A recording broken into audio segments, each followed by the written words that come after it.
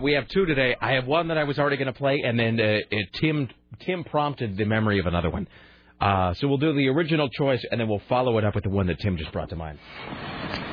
Phil? Hey, Phil? Phil Connors? Phil Connors, I thought that was you. How you doing? Thanks for watching. Hey. Now, don't you tell me you don't remember me, because I sure as heck I remember you. Not a chance. Ned! Ryerson! Needle-nosed Ned the head. Come on, buddy. Case Western High. Ned Ryerson. I did the whistling belly button trick at the high school talent show. Bing! Ned Ryerson got the shingles real bad senior year. Almost didn't graduate. Bing! Again! Ned Ryerson. I dated your sister Mary Pat a couple times till you told me not to anymore. Well? Ned Ryerson? Bing! Bing! So did you turn pro with that belly button thing, Ned, or no, what? Phil, I sell insurance. What a shock. Do you have life insurance? Because if you do, you could always use a little more. Am I right or am I right or am I right? Right. Ned, I would love to stand here and talk with you, but I'm not going to. Hey, that's all right. I'll walk with you. You know, whenever I see an opportunity now, I charge it like a bull. Ned the Bull, that's me now. You know, I got friends of mine who live and die by the actuarial tables, and I say, hey, it's all one big crapshoot anywho. Tell me, have you ever heard of single premium life? Because I think that really could be the ticket for you. Oh, God! It is so good to see you. What are you doing for dinner? Something else. It's been great seeing you, Needlehead. Take care. Watch out for that first step. It's a doozy. All right, that speech, that's really great. That's like a Freebergian cackle at the end. All right, that was the first one. And then Tim Riley reminded us of this one. Like, let's say you're driving along the road with your family, and you're driving along, la-la-la, woo, and then all of a sudden there's a truck tire in the middle of the road, and you hit the brakes. Whoa, that was close. Now let's see what happens when you're driving with the other guy's brake pads.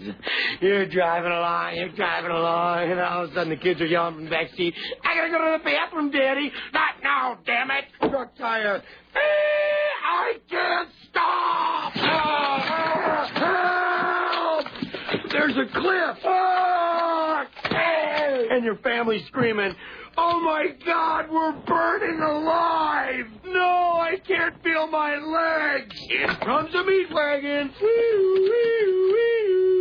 And the medic gets out and says, oh, my God. New guy's in the corner puking his guts out. All because you want to save a couple extra pennies. And to me, it doesn't. Get out. Now. Do you validate?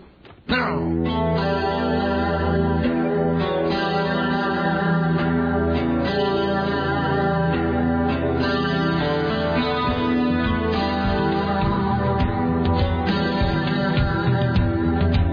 Ned the Head. That's one of the classic moments of American cinema. Wait, Ned Ryerson or that Tommy Boy thing? Tommy Boy. Oh, man. Tommy Boy, I have to tell you this. Every single movie Chris Farley made was worse than the one before, but Tommy Boy is a high watermark. It really is. I know some people try to dismiss it as just sort of a poor man's planes, trains, and automobiles, and it does have certain thematic similarities. But, I mean, they're all descended from the Out-of-Towners with Jack Lemmon and Mary Tyler Moore anyway. I have to tell you, I remember sitting in the theater when Tommy Boy came out and laughing harder than I have ever laughed at any... I think maybe since then, maybe there have been things I've laughed at that hard, but I think at the time, that was like the absolute... I mean, it was the pinnacle. I think I laughed harder at that movie than anything I had ever seen in my entire life. I don't think I laughed that hard until the South Park movie came out. I think when I saw South Park Bigger, Longer, and Uncut, and for some reason when I saw the South Park movie, the moment that really got me in the South Park movie was when they're getting ready to do Operation whatever it is to fight the Canadians, and the computer won't load it. Goddamn Windows 98! They bring Bill Gates up and. Bill Gates, why doesn't Windows 98 work? And he tries to do it. Well, Windows 98 has many upgrades with more than 3 gigabytes of... And they just shoot him in the head. They just blow his brains out the back of his head. Oh, death is funny. Anyway, that Tommy Boy movie, though, it's not just that. You know what Chris Farley did better than anybody? I think maybe better than anybody ever, is the scrapey, loud, fat guy bellow. There's no fat guy ever bellowed like Chris Farley. Jesus. And that sequence where he's in the room watching the well-endowed young lady preparing to swim, and David Spade comes back in and catches him in the... Who's your favorite sports team? I guess it's the other way around. I guess it's Chris Farley catches David Spade. Is it the Yankees? Wow. All right. Why, hello, it's 6 minutes and 18 seconds after... Really? And I have to say this one final Tommy Boy observation. I can see that Sarah's already getting tired of it. It really does. You know, sometimes they say it takes a village. Sometimes it takes a fat guy in a little coat. Sometimes it takes a fat guy to scream, I can't feel my legs! Like that just wouldn't be the same coming out of Dan Aykroyd somehow. Oh, good times. All right, it's 7 minutes and 18 seconds after the hour of 11, and this is the month of January in the year of our Lord 2008. Thank you for coming by, making a part of your listening day. We are live from the plushly appointed yet not overly ostentatious studios of AM 970 Solid State Radio. This, my friends, my amigos, my compadres, my companions, my friends in Christ. This is the Rick Emerson radio program. Thank you for coming by. It's 503-733-2970 if you would like to join us today to weigh in with your comments, clarifications, kvetches, 2 cents, what have you. Humorous aphorisms regarding a frog and pockets. It's 503-733-2970. 503-733-2970. Should I tell people who's on the phones today? Richie Bristol not on the phones today. Richie Bristol came in looking as pale as an Asian man can, and did not seem as though he was having a good time of it. And he wasn't hungover. He was just, I think it was kind of a low-grade thing going around. Because you had a weird, like your throat was all messed up a while back, wasn't it? Yeah, last week, the beginning of last week. Tim Riley? I was having muscle problems. I'm sorry. Here's why that's funny. Not because your ailments are amusing, but because when you say you have muscle problems, that's like an airplane when Ted Stryker goes, I was having a drinking problem, and he like throws it right in his eye. Like I'm just picturing... Like Scotty J. Totally. I'm picturing you getting out of bed and just bam, onto the floor, not even able to stand. What are the nature of your muscle problems, if I can be so bold as to inquire? Well, it's a muscle tension, and usually I get the flu right after that. Oh, no. Well, it's like a muscle ache kind of a thing? Yeah. I think I'm having a heart attack. I think I'll turn off my computer right now, just in case I never get back on it again. And especially, have you ever noticed this? And I know you have. When you get like muscle pains or ache, and you really know you're getting old, by the way, when they are related to the coldness of the weather somehow. I knew I turned into my mom. 2 things. Boy, we're already sidetracked. 10 minutes in. That's a record, I think, for this month. We've been doing really well this month. Two times in my life when you sort of know you've become old. One is when you get out of bed or off the sofa or whatever and you make that sound, and you know what I'm talking about. When you're sitting in on the in the armchair or whatever. Well, I guess it's time to put in some pizza rolls, and you go to get up and you go, getting off the couch. Like, why would you make that sound? Why do you need to make that sound to get up? It doesn't make any sense. Like, it doesn't seem like there's any physiological reason for that sound to come out of your mouth. And yet, sometimes when you get off that sofa after having been there for 14 hours, you go, and then you kind of go, Christ. And then you sort of see that it's one step closer to death. Second, and with me, it's not my arms. It's like my knee, like my left knee especially for some reason, or as George Bailey would say, my trick knee. When it's cold or inclement outside, I will get like a weird knee ache. And it's always when it's cold and drizzly. And somebody, like I'll say, what's wrong with your leg? And I'm like, it's just this weather. And then you're just like, F, man, just kill me. Just kill me Gates style. Anyway, but have you noticed this, Tim, that whenever you get a pain in your arm, it always does seem to be your left arm? You always notice it's probably distributed evenly throughout your body. Never feels that way, though. You're always, what's this? I've got a tingling in my extremities, and it does seem to be a shooting pain all the way down my left arm. Well, that's unfortunate. And immediately, you're looking around the house going, what do I need to burn in case they just find my corpse here? This is my last day on Earth. Yeah. What do I not want them to wish? What would I not want them to find laying around the house? What do I need? You know what they need to have? They need to have some sort of set of like small, relatively harmless but efficient explosives they sell, all linked to one big sort of like red nuclear first strike type button. And as you realize you're about to die, like as the stroke is cutting off the circulation to your brain, you can kind of go over to the button and go, and pull back the plastic safety latch, and you press the button, and all of the sensitive things in your home you don't want anybody to know about, it all goes up into smoke. It all vaporizes at once. I have a friend of mine who I will not identify, who does have that, has a series of many selections of homemade adult cinema that this person that this person does not want any of their relatives to ever find. And this person does live in fear that if they were to die prematurely and their relatives were to come look through the house, it would be a lot of, well, what's on this videotape? Let's put it in and find out. It's a whole lot of... So are you going to help her out? And did you tell her that Mom pretending she's a wheelbarrow. What? Will you go clean out everything for her? No, I don't want that job. No, that's not going to be on me. Because if I miss something and then the kids get warped, no, I'm not going to take that responsibility. All right, well, in any event, hey, it's the Rick Emerson radio program. Coming up today, let's see, CNN radio correspondent Lisa Desjardins joins us today as Rudy Giuliani begins the long farewell from the national stage. James Roop perhaps joining us later on, I guess, because we're doing that Democratic debate, but he's also got the Grammys are going to go on. Yeah, they reached a deal with the writers. Like a one-off sort of agreement? Yeah. Let's see, what else? Oh, and speaking of weird, so I was walking by in the hallway today, and I heard one of the engineers saying the following phrase, one of the things where you only catch like a little snatch of the conversation. Walking by, and I just heard him saying, well, a small nuclear device would do the trick. Like, why? What context would ever result in that being said? Anyway, so we'll answer these magical questions today. What celebrity has a sex tape you'll be able to buy this week? Let's see. How crazy does Tom Cruise sound when he laughs?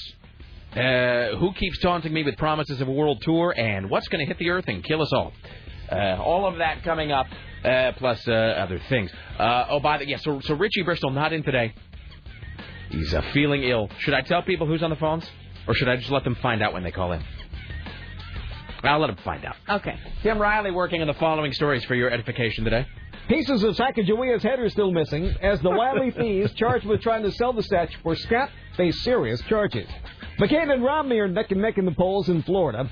Giuliani's waiting to show everyone that they're all wrong about him. Mm-hmm. Mike Wallace, we're told, is recovering from triple bypass surgery. By the way, we're also told he's only 87, which doesn't seem like it to be true. Yeah, he can't, but this morning it said 87 on the news. They corrected it to 90 after that. Really? Yeah. Depends on what you read, I guess. At what point do you realize age shaving is just pointless? I haven't reached that point yet. No. The only child of a former president dies. The hero of the anger set, Miley Cyrus, has changed her name to, we'll find out. That Garrison Keillor stalker may not be as threatening as originally thought. There's been a police shootout in Florida over a pair of blue jeans. Fantastic. All that in the way, plus other things. Joined today, as are we always, by the lovely and talented Sarah Stillen. How are you today? Hello, I'm doing well. Fantastic. I went bowling last night and... Tuesdays. No, tonight's my league night, but I went to that new fancy bowling alley, the Grand Central. Now, we were just talking about that yesterday in the promotions meeting. What is that place like inside? I haven't been there since they remodeled. My friend Heather summed it up in the best way possible. It's so pretentious it hurts. Really? But it's awesome. No, but it's awesome. How could bowling be pretentious? Well, it totally is. What it is, it's this really chic bar, and it's just... I don't know. The bartender was like a little snotty. He's like, "Oh, I'm your bartender. You should feel so privileged to give me a drink." I'm like, "Just give me my vodka soda and shut up." So we're bowling, and don't look me in the eye.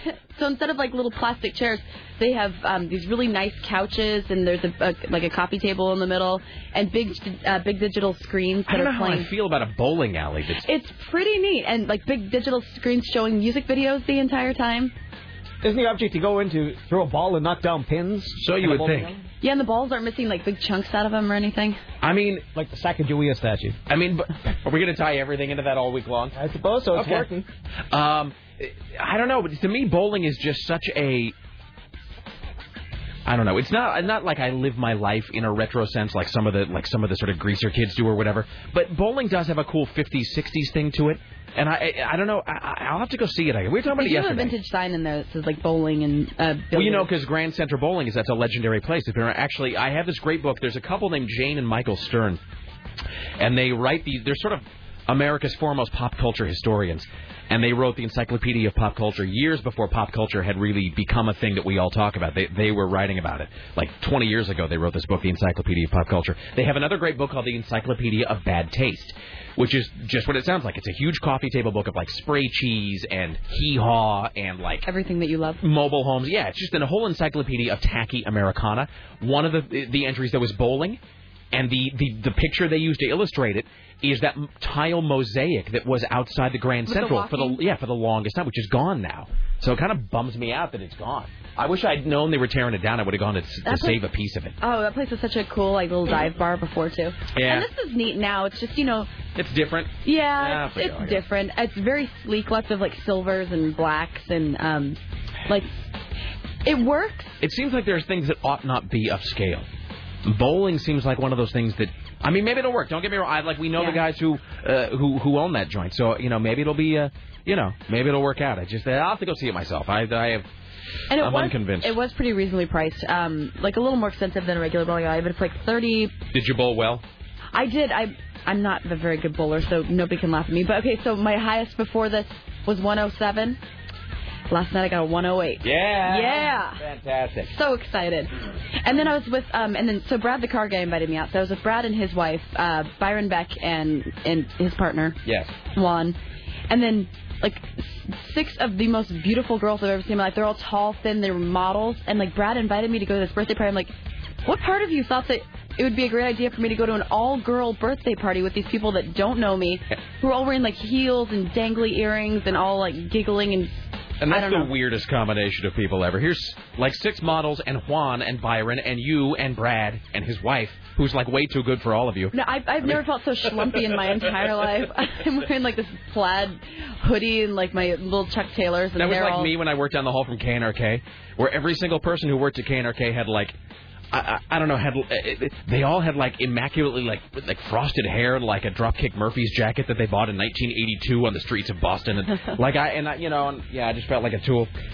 All right, let's see. We'll get calls here in just a second. By the way, I'd like to thank everybody for not noting that I didn't shave today. This is actually the second time. It's not like my whiskers or whatever grow all that fast, so I don't know that I look terrible. But for whatever, I think it's because Lara's gone, and so my schedule is just all, like my morning routine and my whole ritual, everything was all thrown off. And this is the second time in 10 days that I've come to work, been sitting at my desk, typing my email, and then I kind of go up to adjust my glasses or something, and I just realized that I haven't shaved. So I got that whole... It's too dark in here, we can't tell. Yeah, I can tell. Okay, well, excellent. So I mean, it's not like I look terrible. It's just I get really self-conscious about it. But here's the thing. I didn't tell this story last week. For whatever reason, we just sort of got... I think it was that day after Heath Ledger died, and Steve came on right at the top of the show, and I never really got to talk about it. But so I didn't shave today, and here's the irony is I actually have shaving apparatus up in my office that I didn't use. And here's why. Because last week, I think it was last Wednesday maybe, or Thursday, I came to work, realized I realized while I was in a meeting with Susan, where I reached up and I kind of touched my face and I went, oh, God, I didn't shave. And I want to look like a tool, because that's the day the boss will be in. Like, that's the day you don't shave, the day that you forget to iron everything, and so you just wear a shirt that says, like, free mustache rides. Like, that'll be the day that, like, the boss comes to work and he walks down the hall and stops you and wants to have a 9-minute conversation with you about the future of the station. So last Thursday, I realized that I haven't shaved. And I look through my drawer, I look through my little, my bag that I carry with me, and I'm like, I don't have a razor, I don't have anything. So, let's all say it together. Where can you always buy shaving accessories? Oh, no, Where's the worst place you could possibly buy things with which to tend your personal hygiene?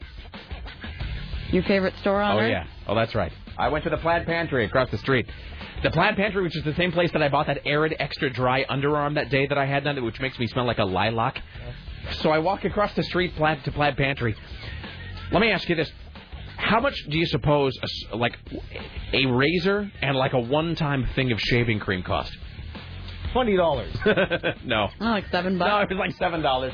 So, I mean, anyway, so I buy the one-time shaving cream, and keep in mind, this is a Plaid Pantry razor, but a brand new razor, sealed inside the package. I put down my $7 or whatever.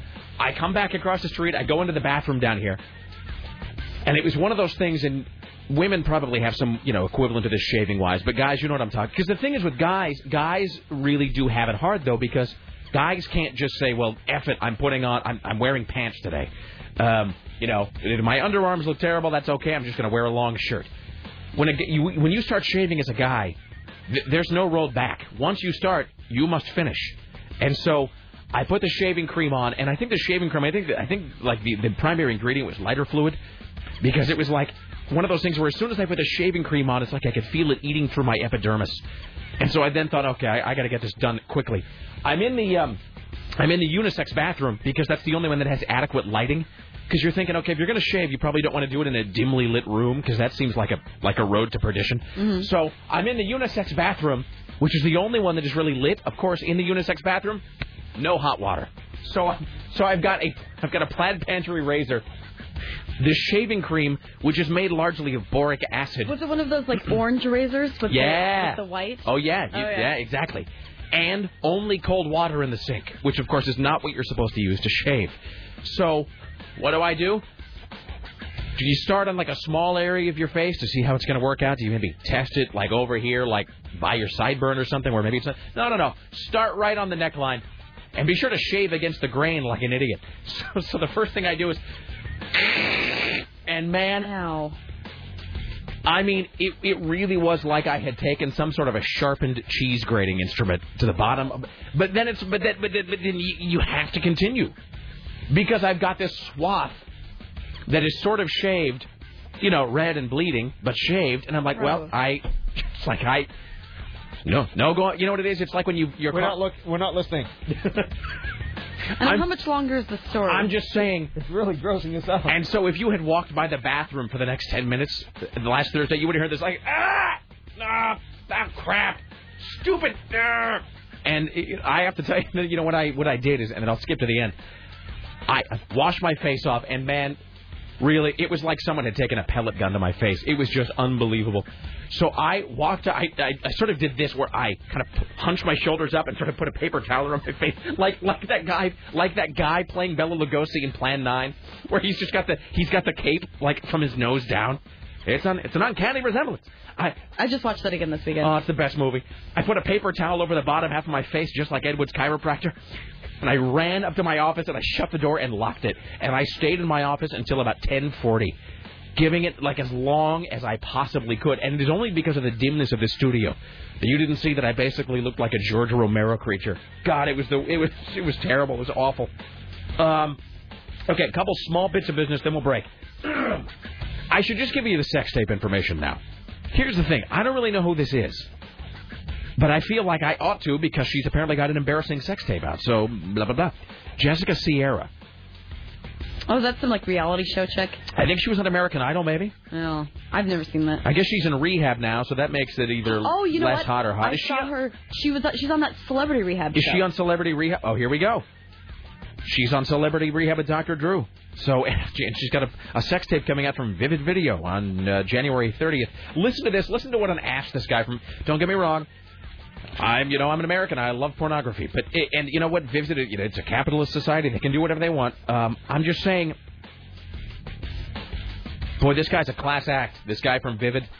Don't get me wrong. We make a lot of our money really capitalizing on the failure of Britney Spears' life, both personal and public. But anyway, quote, it's an exceptionally explicit series of vignettes, both solo and with Charles Youngblood, a man she met at a Hooters bar in Tampa.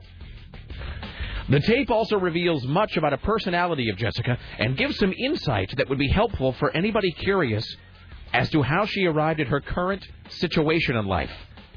Which I think is code for she's like strung out through the entire video. So it's not only an embarrassing porn tape, it's not only made with a guy she met at a bar at a Hooters, but apparently she's wasted through the entire thing. So feel good about giving your money for that. Yeah. All right, there's that. Also, I do want to apologize. I said something yesterday, and then Seamus made me feel bad about it. So we have this guy, and I'm sure we have more than one, but they have a guy named Lenny who is serving. I think he's in Kuwait right now. One of our listeners who is one of our fighting men and women overseas. So Lenny, who is in Kuwait listening to us on the podcast and has been, a long-time listener, and I've emailed back and forth with him. So I guess I made some... in fact, I know I act as though I don't remember. I made some comment yesterday about how guys who are named Lenny just sound retarded. So... hey, sorry. Finally this. Please answer me this. What is a wombat? Is that or is that not a fictitious creature? A wombat? No, that's from Tasmania, isn't it? Is it, well, I don't know. I believe so. I thought it was a kind of bat. See, I don't really... Are you just saying that because it has bat in the name, though? No, for some reason, I'm picturing... I don't know. Here's why. Because Dennis Miller said the funniest thing today. He was talking about Barack Obama and his seeming lead over the Clintons, and he said, you want to be careful, though, when the Clintons are cornered, they come out fighting like a bunch of wombats, which is funny. And I don't even... And it's funny whether or not it's a real creature. I just don't know. There's one. Wow. Oh, that'll kill you. You know what that thing is? That's kind of cute. It is an Australian marsupial. It's cute until it's tearing out your aorta. Yeah, that does look like some kind of horrific creature from a movie. So where is it at, Tim? They're from Australia. Yeah. And Tasmania.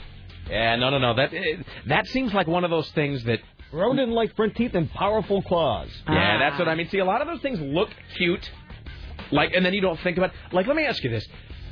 Don't you think it's about time that we had a story in the news of a panda mauling and killing somebody? I mean, don't you think that'd be really satisfying at some deep level? Get some teenagers some booze, you'll have it. Because people always love to talk about panda bears, and panda bears are the symbol of the WWF, the World Wildlife Federation, and everybody loves pandas. And there's, we always have to hear these news stories about why they can't get the pandas to hump in the zoo, and whatever. And there's always idiot tourists posing with the panda that's always sitting there eating it. But pandas have massive teeth and huge claws. And I do believe we'll kill things just like at the drop of a hat. I really would love to see a tourist just killed and eaten by a group of pandas. Or koalas. That'd be even better. That'd be kind of cute. Wouldn't you love to see a koala just jump over a fence and take somebody's neck right out? Oh. Sounds like a good promotion for the Oregon Zoo. Maybe we should bring it up to Susan. See if she can arrange it. I think that'd be really satisfying. I'd love that. Oh, wait, hold on. Okay, so let's do this. Top 3 animals that would be amusing if they just decided to go on a killing rampage. Anteater. I was just going to say anteater. I was totally going to say anteater. Anteater. I was totally going to say that. They got those long noses, too. They could do some damage with those. I think the white-faced gibbon monkey. Win. Okay, I'm not even going to give a third one. That's the win right there. Well done. All right. Jesus. Okay, well, we got a break here in a second. Somebody wants to talk about wombats. Wombat sounds like one of those... you know what a wombat sounds like? It sounds like a Roald Dahl-esque creation. Like at the end of James and the Giant Peach, the book where the peach has landed there, and the insects are looking... God, I love that book. The insects are looking over the edge of the peach down there at the spectators, and the chief of police says, "Is that a vermicious nid?" And then the head of the fire department says, "I believe it is. The kind that eats full-grown men for breakfast. A vermicious nid." If I had a band, they would be called the Vermicious Nids. Hi, you're on the Rick Emerson Show. Hey, man. What's up? I was just going to talk to you about wombats. You guys, obviously, I know. Your audience is nutty, man. Everybody knows something about every possible thing out there. It is true. No, we are a walking Wikipedia. It's crazy. But wombats, obviously marsupials. But I got to pet a wombat actually once. A pedo-wombat? Oh, yeah. I thought you said you had a pedo-wombat, and I thought that was some sort of a sexually deviant wombat. Some other species. You got to pet a wombat. Yeah, I was in Australia once at this kind of like a wildlife preserve sort of thing, and they actually had an area we could go walk in. There was like wombats kind of over this little railing, but you could reach down and actually pet them. But I mean, how big are they? Probably. I mean, they're kind of fat and round. Yeah. And they kind of look like it. I mean, I wouldn't say rat, but they kind of have that just very kind of undistinctive fur about them. But probably like the size of a small dog. Could you tell if they had teeth or claws? Like if they wanted to mess you up, could they? You can see their claws. I mean, they're kind of like a burrowing animal. It was kind of like in the corner, but you could tell it liked to dig. Yeah. But, I mean, seriously, if they actually got pissed off, like an army of those, you'd be in some serious trouble. You know what else? You know what else would just completely mess you up if they ever decided to rise against humanity? Badgers. Yeah, you don't want to screw with badgers. Badgers, can I tell you, here's the thing. Badgers do this amazing thing. People don't really know about this. Here's the thing that badgers do. Nature is just completely effed.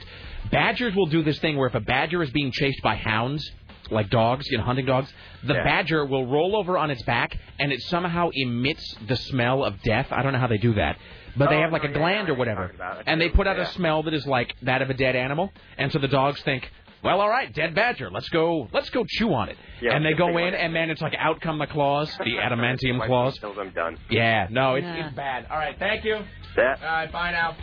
Don't even get me started on my Christmas tree, which I still have to get rid of. You still have your Christmas tree up? No, up is sort of a broad term. All right, we should take a break. Back after this, Lisa Desjardins, Tim Riley at noon with the noon news hour. What part of a prostitute was bitten off in Florida last night? I have the answer right here. Back after this, it's the Rick Emerson.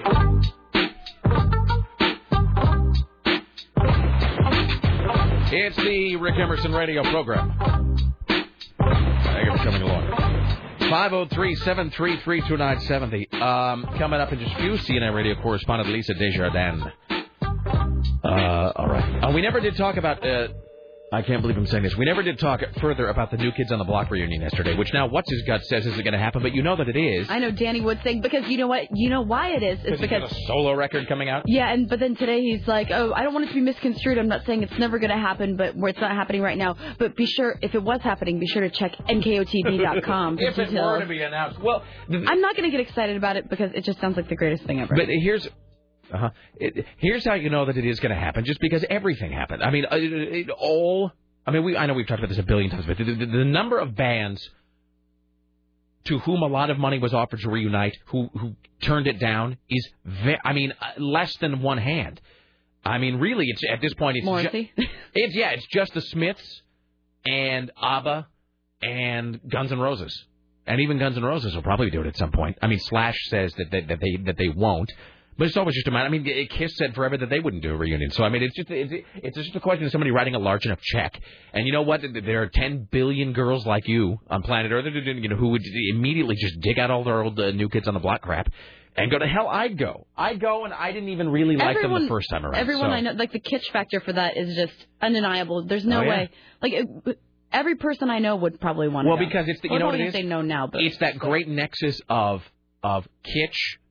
It's like the three-way nexus of kitsch, nostalgia, and then girls your age and older who want something to drag their kids to. Because girls who are, let's say, like 30, 32, who have kids and who have daughters who are into teen pop want to be able to take and go, no, you don't know what teen pop is. Let me show you what teen pop really is. And everybody wants to be able to, like, tell the next generation about, like, something they missed out on. So girls like you who have kids, though, will definitely go because they want to take their daughters to it. Mm-hmm. So, because it's part of that, like, cool mom kind of a thing. So, all right, let's do these, and then we'll talk to Lisa Desjardins in a moment. Hi, you're on the Rick Emerson Show. Hello. Hi, Hello. Rick. Hey. Nice to hear you guys up on running today. Hi. Did anybody happen to catch the Ted Kennedy nose thing last night? No idea what you're talking. Oh, this is the State of the Union. Let me just say first and foremost. I mean, his nose is or not. Whoa. My husband got mad at me because I started laughing because it looks like he's got a growth on the end of it. And it's like, why didn't somebody put some makeup on that thing or something? Well, let's back up for a second. First of all, I watched sort of if you can call them that, the highlights of the State of the Union this morning. I didn't watch it. Here's the thing. Even when a president is not just a completely irrelevant lame duck, the State of the Union is so unbelievably tedious to me. Like, I can't even enjoy it as theater. So I did not watch the State of the Union. But now when you say it's a growth on Ted Kennedy's nose, do you mean an actual growth, or are you talking like a Mikhail Gorbachev birthmark thing? No. The end of his nose. Well, another radio station this morning said also the same thing. And my husband actually got mad at me because he's like, I wanted to hear what he had to say. And now I cannot do nothing but look at this guy's nose. Does your husband really talk that way? Yeah. Well, no, I don't know. All right. Well, we'll look into it. But you need to look at the pictures of it because it looks like a little penis on the end of his nose. Thanks for that. Bye now. Thanks for saying that right as we got Lisa on hold. I appreciate that. There you go. Thanks. Yeah. Okay, let's welcome now Rick Emerson Show from the Hill. CNN radio correspondent Lisa Desjardins. Hello there. Hi. Hi. How are you doing today? Sorry. That. Yeah. Well, there's no way to smoothly transition out of it. I didn't watch the State of the Union. I know that that's the bulk of what you're talking about today is that. But as I was just saying, even when we're sort of knee-deep in the middle of an administration's term, I just find it so impossible to care about the State of the Union. Because the State of the Union, it doesn't even appeal to me like on any sort of like visceral theatrical level because it's just so unbelievably tedious and buffed and sheen free of any sort of There's nothing compelling to me about the State of the Union, but doesn't it, especially now, does it not seem to you that regardless of one's party affiliation, that George Bush has, I don't want to say diminished in stature, that's the wrong way to put it, but he has sort of become this thing that we only view out of the periphery, like out of the corner of our eye, that, we're just sort of running out the clock? Yes, I understand what you're saying. Yes, it really did feel like he didn't care so much, didn't feel like even the Congress, he had some good rounds of applause, but there was no fire in the belly last night during that speech. And so, was there anything announced that I need? How do I put this? In any way, is he going to be reaching into my pocket to take more money from me? So is there anything I should care about in that regard? I just need to know if it's coming. That's all. It's not that I can do anything about it, but if there's a Rogering coming, I just want to know. I'm going to pick my one favorite thing of the speech that I think was new is he did say, and who knows if this proposal will go anywhere, but I thought it was interesting that he said members of the military who don't use their education benefits should be able to hand those off to their kids and their spouses. But honestly, it's such a kind of small little nugget. It's amazing that is what stood out to me in the speech. His whole theme was trust the American people, trust sort of this system that we have in place, capitalism and democracy. And I don't know, to me there was such a sense of irony that was really his theme at a time when Americans don't trust their government. But, I think what stood out is I think the president last night was saying, I am aware of all of these problems. and he sort of rattled off maybe 36 different issues. He really struck wide. He was not going for any one area, but he did probably talk the most about the economy in Iraq. But he hit Burma, Sudan, malaria, hunger, pretty much everything came up. Healthcare, mortgages, the economy, the stock market. It was all in there. It was a big kettle of stew. Do you suppose he just had, kind of like we do every December, just a big pile of things on his desk he hadn't gotten to yet, and this was just sort of going to be the clearinghouse for that, It was like everything that he could attach, every noun that he could put a negative adjective in front of got to mention. I don't know. I think that he wanted to make it clear that he is not an ignorant president, that he's someone who is aware of many different problems in this country and around the world. But, in many cases, he said, I've tried on Social Security. I've given you my ideas, but now you guys have to come up with something, because obviously the Congress pretty much rejected his plan for those private retirement accounts. But he mentioned a lot of these issues, and he said, the U.S. is doing a lot of good work and, trying to fight AIDS around the world and fight malaria, and he's trying to beef up the reputation of the U.S., saying we are a donor nation and we are a charitable nation, and he talked about all these topics, but he didn't really say a lot in the way of solutions for most of these issues. I think one of his goals was to make Americans feel better. And I don't think that this morning the Americans who were paying attention to the speech do feel a lot better. I think they feel probably about the same. They don't feel worse, so that's good. But it was, in all, a largely innocuous speech. I would say so. And, and there were no great lines, no America is addicted to oil, nothing like that. And, also interesting, Rick, he didn't point to the gallery was loaded with people in the First Lady's box with interesting stories that attached to the themes he was covering in the speech. But he never mentioned it. And it was sort of the first time since Ronald Reagan, I think, that we haven't had what kind of gets a little schlocky sometimes, this, just like... It's like, I'd like to point to a school teacher who ran into a burning building to save 35 cats from a horrible fire. Yes. Yeah. And then they stand up and everybody claps. And in a way, I have to congratulate the president for not doing that. I think it has gotten a little trite. And I think, and he had the kid from Virginia Tech who was shot in the leg, and I guess he used his belt as a tourniquet to save his own life. That kid was in the box, and amazing members of the military who did incredible things in Iraq, they were in the box. But he didn't point to those stories. If I can back up onto Virginia Tech for a second, did you ever see the story at the Virginia Tech shooting? It was just badass. It was a kid who was an engineer, of course, at their radio station, and he gets shot on the leg or whatever. He uses like an XLR cable from like that big that big wall of cardboard boxes and amorphous sort of connecting parts that engineers always have. He gets shot. He pulls himself back to the shop at the radio station, finds like some radio station cable, like tourniquets off the leg. They take him to the hospital where he then passes out.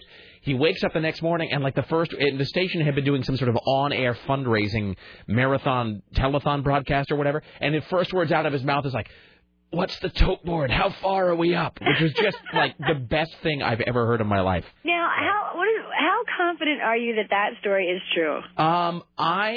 Oh God! See, now as I say it, the explanation sounds so fishy. I'm just questioning the proximity of the radio station to the engineering building. I have to. I mean, maybe. Well, here's how I heard it.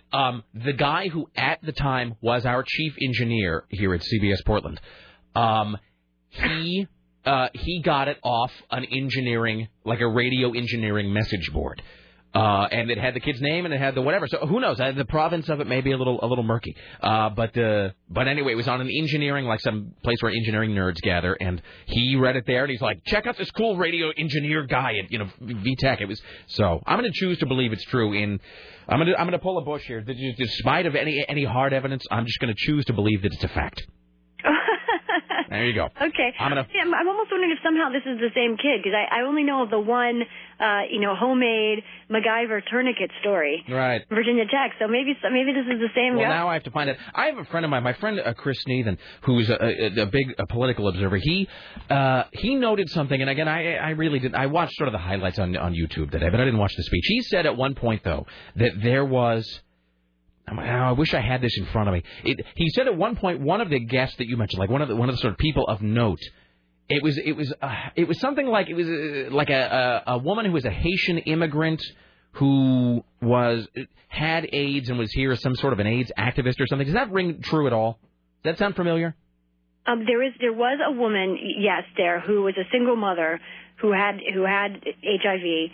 She was HIV positive, and the president, the White House, said that because of the White House program, she was able to get treatment while she was pregnant to ensure that her baby would not be HIV positive. Now, the weird thing about that is, and again, I'm just mentioning this from just an objective political point of view, I don't know that this is true, but he said the weird thing about that to him was that Bush is pointing out this woman, and apparently under something that Jesse Helms, of course, pushed through, he noted that he believed that actually she was an illegal resident because due to something pushed through by Jesse Helms, the HIV positive were actually not able to emigrate legally into the country. Is that true? Do you know offhand?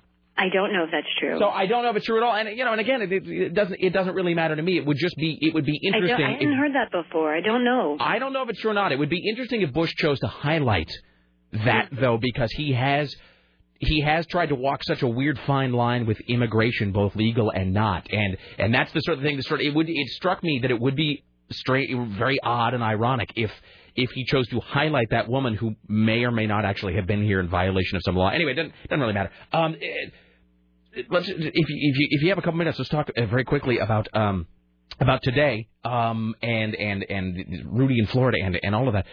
In your assessment, does Giuliani have to get first today, or he's done?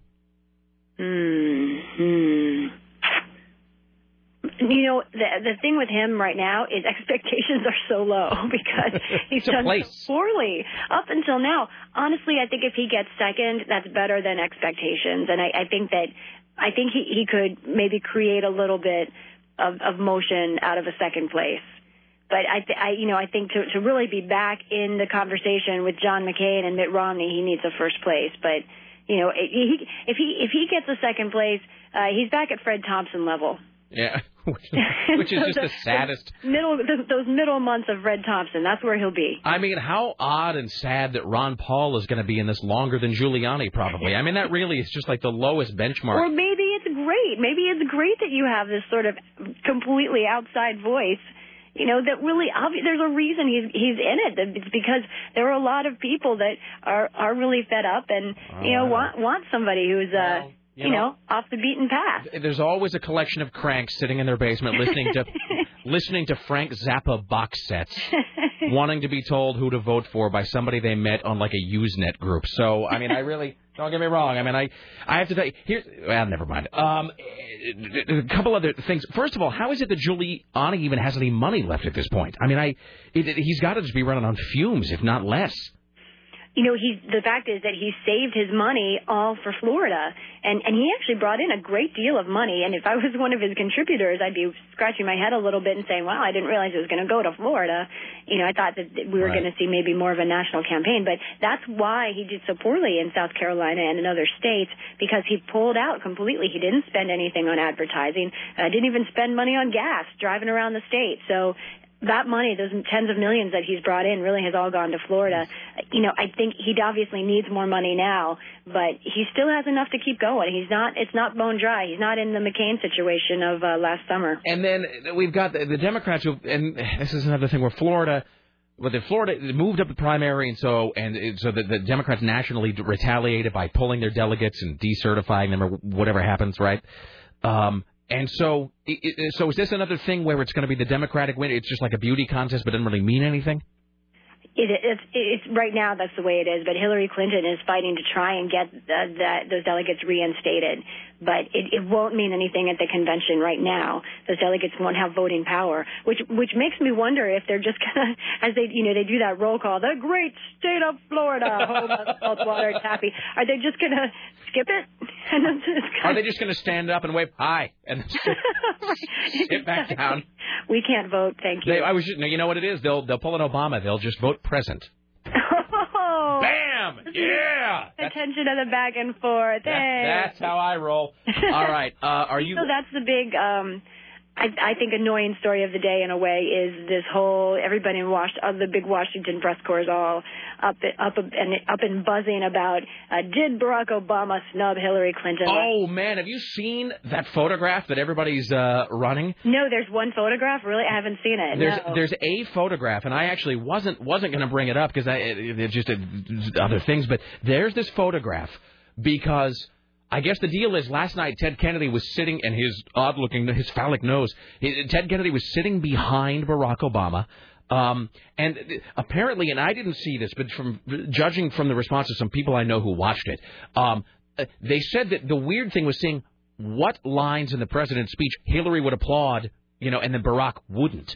Like, I think at one point, Bush said something about, people have doubted the surge, but it is slowly but surely having an effect or whatever. And I guess the assessment was, and I didn't see it, but that Hillary, immediately leapt to her feet and clapped. But Obama did nothing, he didn't respond at all.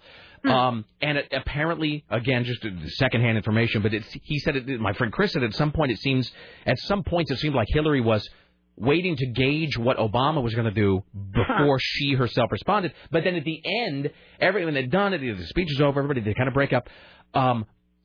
Hillary goes over and shakes Kennedy's hand. Right. And I guess at that point, Barack very abruptly and very, just did a complete about-face and turned and walked away so as to sort of not be present for the moment. And apparently, there's this. My understanding is I think he was between them, perhaps even, and I think he sort of just turned his body, turned his head. Yeah, because they had been sitting right next to each other. I don't think he walked away because I don't think he could have in that position. I can't really tell from the photograph. It's like he sort of swiveled sort of away, and there is. The great thing about it is you've got Hillary shaking Ted Kennedy's hand, Obama who's there and who's sort of averting his eyes anyway in a very demonstrable physical fashion, and then there is someone who looks like an usher or, like one of the sergeant at arms. Yeah, right. Who is looking on with this look on her face of like it just reflects all the awkwardness in the room. She has this. She has this. And that photo. I saw it in Yahoo News today. Okay, that's what it looks like. So I don't want to make it sound more dramatic than it is, but it is a pretty great snapshot. It's one of those photos that will sum up the year. Yeah. Obama, who's supposed to be above it all, politics is just so nasty. And I mean, I guess she didn't really reach out for his hands, or I guess she got the message, or she thought, I don't know, who knows. Well, that's the other thing is that Hillary and Obama, even weirder than Hillary shaking Ted Kennedy's hand and Obama turning away. And look what nerds we are. We're sitting here analyzing this like it's a Britney Spears video. What was so awkward about it is, I guess, that just, that Hillary and Obama are literally 2 inches from each other. No eye contact, no hello, no how are you. It's like a recently divorced couple who have a friend in common and they're at that guy's wedding, And it's like, okay, we both have to be here, but we're not going to look at each other. We're not going to talk. And in 2 hours, we're going to be drunk and, and leave and never see each other again, Right. Well, in my quick, Google search for that photo, I am happy to report that I came up with an article, though, that's saying Sneaks upset by snub by Hillary Clinton. Apparently, a bunch of Sikhs in California felt they were snubbed by Hillary Clinton last year. So I just bring that up because that's just what the internet crazy. Yeah, what the internet fed back to you. Are you on tomorrow? I will be here tomorrow. Yes. Fantastic. All right, we will do a recap and talk more about all of this tomorrow. Enjoy the rest of your day. Okay, great. You too. All right, it's always a pleasure, Lisa Desjardins, ladies and gentlemen. Fantastic. That's the political dome coming back up, and then Sarah once again is interested in the show. Hello. Hello. I just know, the great thing about me talking to Lisa is I know we can spin off into our own orbit of nerddom, but it's like a supplemental Sarah special internet time. It is. It's like 20 minutes where you don't have to listen or care about anything. And I heard Obama, and I heard penis nose, and then I heard something about something. All right, fantastic. Oh, God. See, and of course, as soon as I say the word, I'm going to quit saying Ron Paul. I'm going to start going, wah, wah, because as soon as you say it, it's like my inbox just starts to fill up with just this nutcasery. I'm going to set up a Ron Paul filter. You know, he really has a chance. Oh, no, Tim, it's a groundswell of popular opinion. Always trust a guy who wants to abolish public libraries. That's who you want as president. Jesus.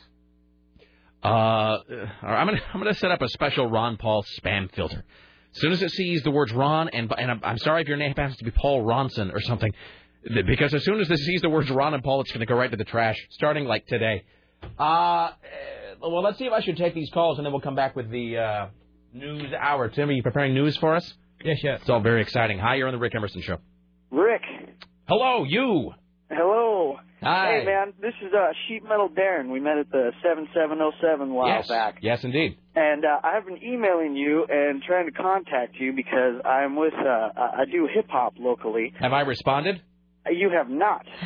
Sorry. And I've made I'm a great listener to your show. I love you, yes, Tim and Sarah. Hey, guys. And I made this sounder that I was hoping maybe you could at least listen to. And what is the nature of the sounder, sir? What is it? The nature of the sounder would be like a sounder for the Rick Emerson Show. But, I mean, is it like just you speaking, or is it a song, or what is it? No, it's a song. I used one of the beats that you usually open up to, specifically the Eminem role model. Oh, no, we played that.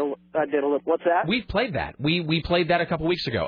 Because you call yourself Irish or something? Yeah, Irish. We played that, Sarah. Oh, no kidding. It was great because actually at one point, blah, blah, I forget exactly how this came about, but I'm trying to remember that. Wasn't there some conversation we had about him?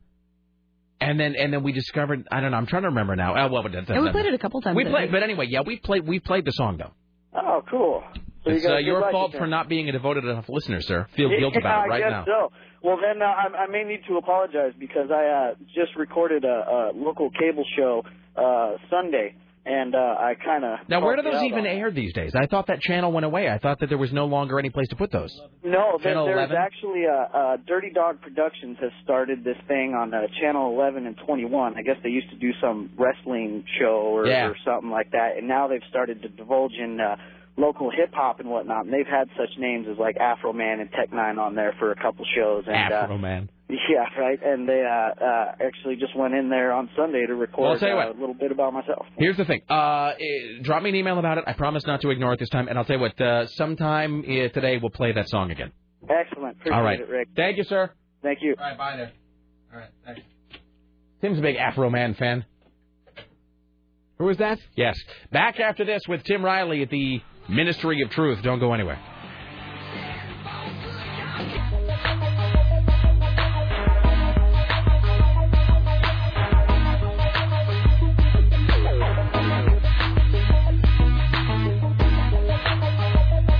Well, that is probably fair to do. We are the rest of the people in the room, as opposed to you. I'm not saying she was unattractive. I didn't know that.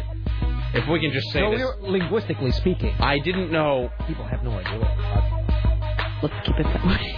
I should explain it, though. It doesn't matter. He's not dating her anymore. Yeah, but you're going to go there. I was just going to... Well, that's true. Yeah. I was just going to say, we were discussing this girl at the Plaid Pantry, whom Timmy Ryan is no longer dating, apparently. And we were discussing her and her appearance. Her loss. And, yes. Anyway, but we were just talking about types of girls that different people find attractive or something. And the weird thing is that Sarah said, well, we have different tastes or we have different standards. And I said, who is we? And then Sarah said, me and Tim. And it was just sort of weird that you like. Well, because he was kind of with me because you were like, oh, whenever you talk about girls, you're like, oh, she's really hot. And I thought I'm like, she was hot. I've never seen her in person, to be fair. All I've seen is a blurry cell phone picture of her. So sometimes the camera could lie, I suppose.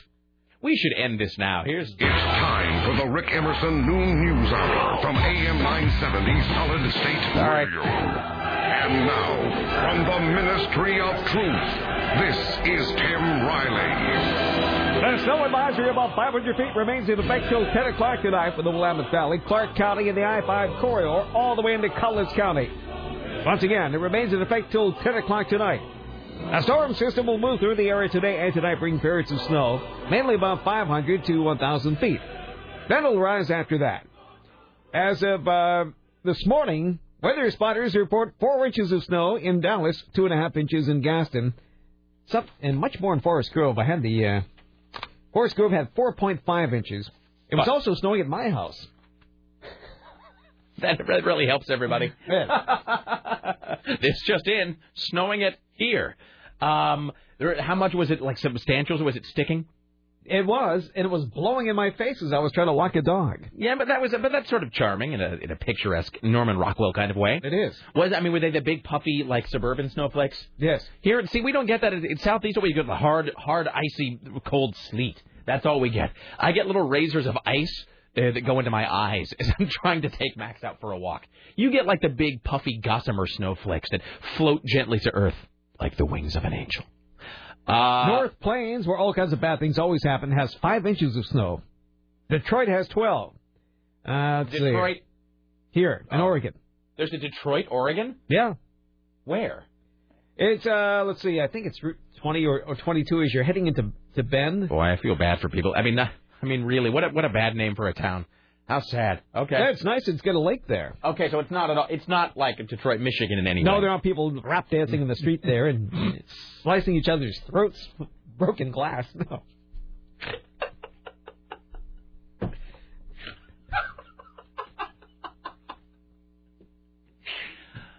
I can always count on you.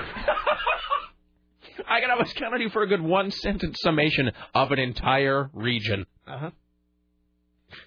Wow. This email says, hey, it's snowing like a mother at Tigard. And then he says, all caps, Hellstorm 2008 has begun. Alert the media. Start standing on corners, pointing at the ground. Show us what snow looks like. And then his next email is, this just in, Hellstorm 2008, over. So there you go. If you blinked, you missed it. Here's Tim Riley. Trapped by hypothermia and frostbite, but they're still alive after nearly 3 days of searching. In eastern Oregon, they have found 2 snowmobilers who have been missing in the Wallowa Mountains since Saturday. They received a call from the wife of a snowmobiler from Enterprise reporting her husband and a friend failed to return from a snowmobile trip.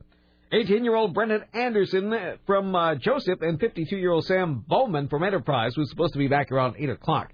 They were snowmobiling about 40 miles southeast of Joseph at an area called Sugarloaf. No one has ever heard of any of these places. No. Go ahead. After failing to return, they went searching for them. They finally found them. So they have frostbite and hypothermia. Snowmobiling just seems like one of those things that's dangerous. I know that it's not. Fun. I mean, well, maybe have you gone snowmobiling? I have. Well, I grew up in a snowy region. Yeah, I didn't know you people had snowmobiles. Of course. Thought you'd just be out ice fishing or I've done that too. Hauling blocks of frozen whatever back to the house to put in the fridge next to the butter. That's only in Christmas cards. All right. Anyway. Okay. Now, snowmobiling it's like using one of those all-terrain vehicles or something. I'm sure that it's relatively safe. It just seems incredibly dangerous. It seems like one of those things that's just going to end in a lot of broken limbs. I suppose so. It never happened to me. Hi, you're on the Rick Emerson Show. Hello. Hey, Rick. I suppose living in Portland is just as dangerous as snowmobiling. But, by the way, Richie is the best call screener ever. I just wanted to say something about Ted Kennedy. What makes him unacceptable? You realize what you just said, right? I do. I'm sorry. You know you can't say that. No, I do, but I screwed up. I know that was a genuine reaction. Okay. He didn't know. Anywho, moving Ted on. Kennedy. Hey, maybe Ted Kennedy. Maybe that was all part of their plan. I mean, to distract everybody with his penis. Well, nose? the idea that he would the idea that he would endorse Obama would sort of like, I would think, would put the knife right in the heart of his campaign. Well, no, I don't. I mean, we're talking more about this tomorrow. I'm definitely not voting for anybody that is endorsed by Ted Kennedy. I was talking about this with Court and Fatboy yesterday, saying that I suppose I think if you listen to Kink a lot. I don't think I've ever listened to that. Well, maybe that's what the handshake was about. I'm just saying, Clinton was like, "Thanks for putting the boot in," because I think if you like shop at Pottery Barn all the time or something, maybe the Kennedy endorsement does something. Yeah, does something for you. But I think for the average American moron, having an endorsement by Ted Kennedy either doesn't do anything or makes you much less desirable. I mean, having your hand shaken by like a big, he looks sort of like Boris Yeltsin if you jammed a hose into him and just let it run for a while. So, well, you can't help but notice all the gin blossoms that he's got. But all right, have a good day. Thank you. No other witty bon mots to share with us. So I think we had to bleep that. But so he said Richie's the best call screener ever, and I said that's not Richie today. That's Timmy Ryan, and he went no S. So he clearly was so stunned and taken aback. Here's Tim Riley. So, well, I'm going to save this for a minute, but first, I picked up this new magazine from CBS called Watch, and I don't see any stories about watches in here. No. Or any pictures of a watch, a wristwatch or pocket watch, or what type of watch is this supposed to be about? So here's a funny story about Watch magazine. A little girl gave me this. So that little girl was Lucy Reynolds, age 2. Susan's daughter Lucy was here yesterday and was busying herself by distributing that. So let me tell you about this. So Tim is holding in his hands this glossy magazine about the size and shape of, I would say, like U.S. Weekly or Us Weekly or whatever that's called. People, maybe. It's a regular glossy magazine. So we were getting ready to have our promo meeting yesterday, and Dave Zinn appears at Susan's office, and he's like, somebody's here with a pallet of magazines. And, I mean, I don't know if you've ever seen what a pallet of magazines looks like. I mean, a pallet of anything. A pallet is like one of those things they have at Costco, which is like a huge, it's like 5x5 boards. On one of the, like at Costco, you'll see like 10,000 bottles of Gatorade or something all put on a pallet. So presumably somebody at CBS Corporate, sent us a pallet of these magazines, like to this building. And I don't really know for what purpose. Like, I don't really know who they're thinking is going to read. I won't name this person, but I asked an employee upstairs yesterday. I said, who is the target demographic for this Watch magazine? And she just said, sad employees. And then she sort of shuffled off. So it is the CBS magazine. I mean, first of all, who knew that CBS had a magazine? I didn't. Second of all, I mean, they expect you to subscribe to what? that. I mean, how much do you think this magazine costs if you were to buy it? It said $2.99. $2.99. Oh, boy. I mean, I really don't understand the point of this magazine or who it's for or what it's about. If you're waiting upstairs to speak with Dave Zinn, you can read that or look at highlights. Is that... Do they still sell highlights? Yes, I started my optometrist office. I was reading it. Were they new issues? Brand new. Really? Yeah. Do they still have Goofus and They Gallant? do not. And I thought it was Gallant. At least not in the issue that I was reading. Oh, see, now I don't even know. What's the pronunciation of that? Gallant. Gallant or Gallant? I thought it was Gallant. I think it's like one of those babar things. Yeah. No, because I think it's the word gallant. Gallantly. To be gallant. Gallant. Gallant. I think that might be one of those things where I just... Maybe they say that in France. Or in San Francisco. I think it might be one of those things that where as a kid, I somehow decided it was pronounced that way, and then it just stuck with me. Like, I have that friend of mine who, even now as an adult, when he sees the word chaos in his head, he goes, Jose. Like, he just says that. Or Penelope. Anyway, so this is Watch with an exclamation mark. That's how you know it's exciting. Watch magazine. The cover story, Celine Dion taking chances with a hot new album and leaving Las Vegas. Let's see what else. Something about the Grammys. Let's see. What else is in here? I mean, can you fathom how much it must cost? There's some quotes from Suzanne Plachette. Oh my God! At a reunion party. Really? What is the quote? Newhart. What's that bright light? No, it's Susan Plachette attending a Bob Newhart. You know that's funny. It's in there, and they just delivered them. All right. Let's see here. David Caruso is coming up next month, by the way. Then there are some CBS cocktails in there also. And we can subscribe for a whole year if we'd like. Jesus. Yeah, and I'm looking here at the masthead where it lists like who crit, editor-in-chief, publisher, all of their email addresses ending at cbs.com. Maybe we should email the publisher asking him what the demographic is. I think the demographic must just... I think it must be people who are looking... The demographic is people who are interested in magazines that they can idly flick their eyes over to and then completely disregard while waiting for an optometry appointment. That's what I'm thinking. I'm sorry. Or a dentist. Let's, here we go. Let's welcome now to the Rick Emerson radio program, Susan Reynolds, CBS Radio Portland marketing guru. Hi. Anyone with a pair of eyeballs, I think, is... I mean, really, honestly... They called me and they said, hey, we've got this new great magazine. Can we send some to your station? And then you can hand them out. To whom? Well, I guess listeners. to a rabid public that can't wait to get their hands on this magazine? Yeah, so I said, okay, sure, send us some copies. We always need things to give away when we're out and about, as we do with our 6 stations. Uh-huh. But I didn't really expect a truck to back up with a pallet. I saw the truck. The truck was huge. And, that pallet... there's a regular, like a Costco-sized pallet, right? Yeah, and while I was, debating what to do, Daveson is tapping his foot and saying, they're blocking traffic out there on Front Avenue. Actually, and Dave kept saying, Dave kept saying this. Dave kept going, I'm on break, so right. I really, if you could get this handled. Right, and I felt bad, I don't want to interfere with the break and all, but, I was just trying to figure out what do I do, and now, it's 4 o'clock in the afternoon, and the traffic is starting to build up out there, and then I go out, and the truck driver's like, okay, you got a cart so you can wheel these in? I go, oh, no, I'm wearing high heels. You're going to have to bring these in, so. But let me just say this, by the way. Where were the rest of them? The rest of who? The magazine. Oh, they were on the truck in boxes. Oh. Can I just tell you this? I don't know who the target demographic for this magazine is, but I must assume that it's people who are sickly and clinging to life in an ICU, because every single ad is for some prescription medicine. Every single ad is one of those advertisements where the whole backside of the page is nothing but small print telling you the side effects, including your toenails turning black, Oh, I'd like to read that. Oh, and the scariest picture I have ever seen is Celine Dion. Oh, well, that describes every picture of Celine No. Dion. This is she looks like an H.R. Giger painting. This is really, really unpleasant. Yeah, well, right.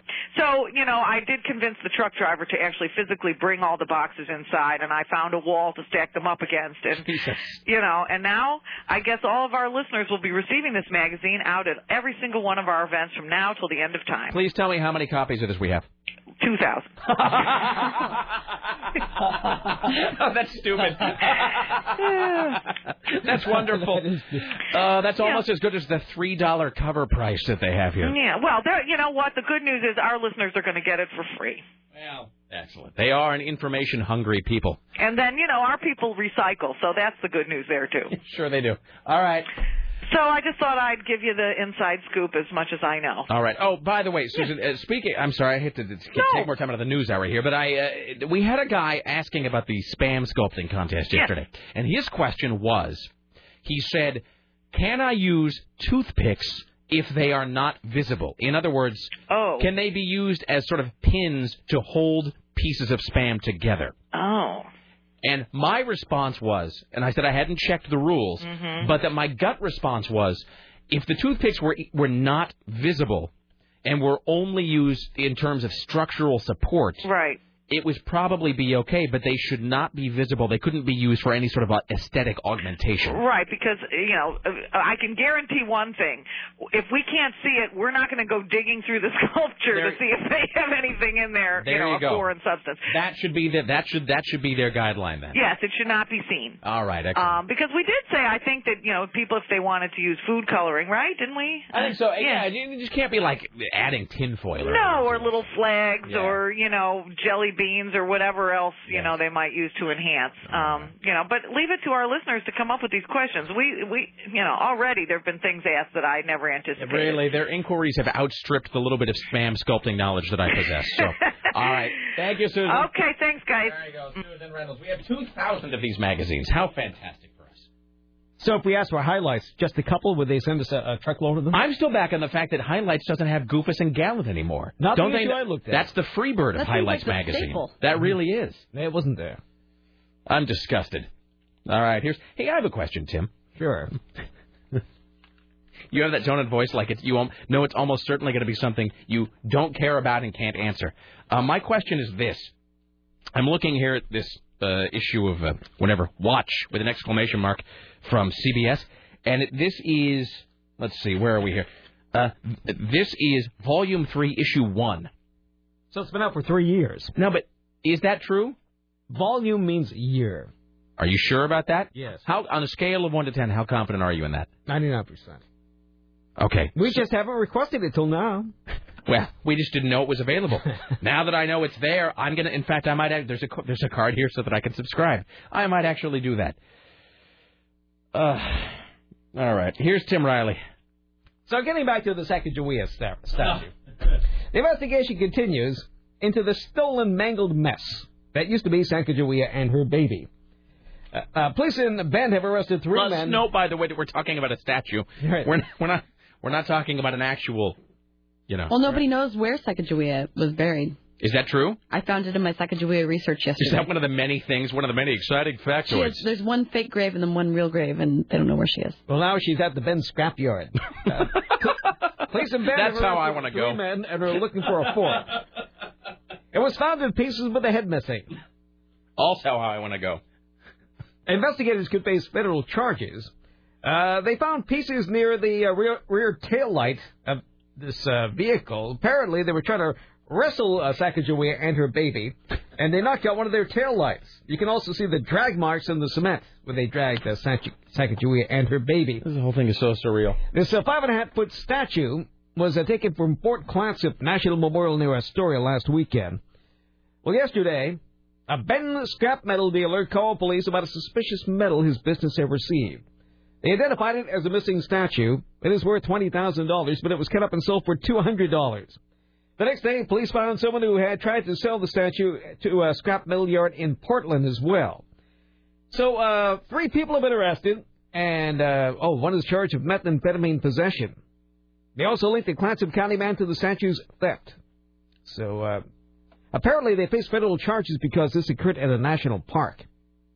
So Sacagawea was sold for $200. Well, it's more than she was sold for last time, apparently. Common practice to get drug money.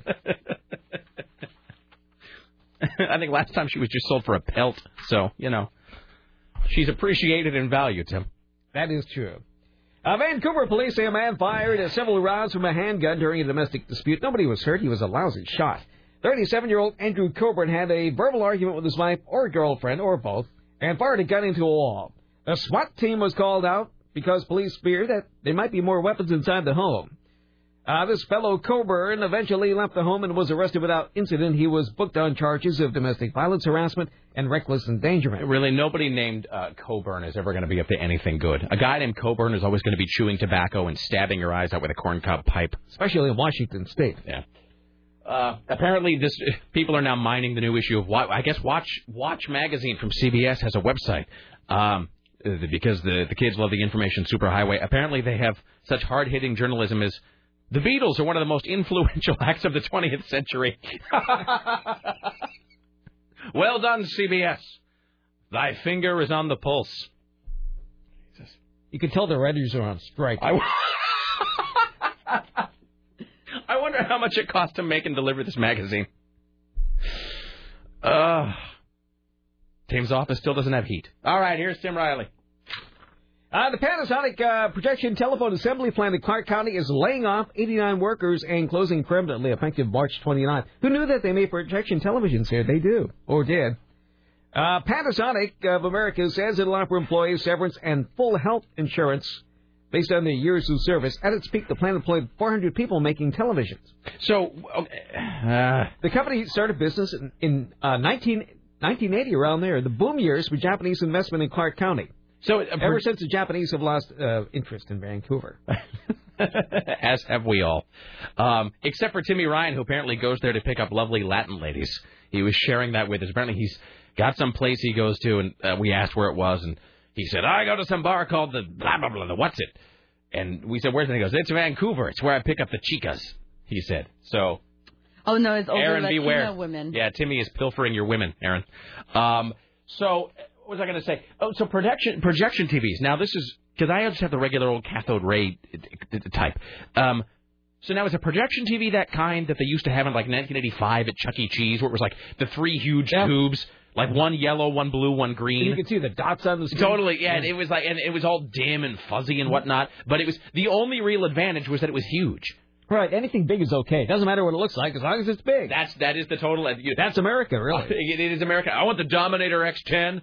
Well, you can get this small set of Bose speakers. No. It's got to be the Dominator X10 with the additional subwoofer and invertebrator.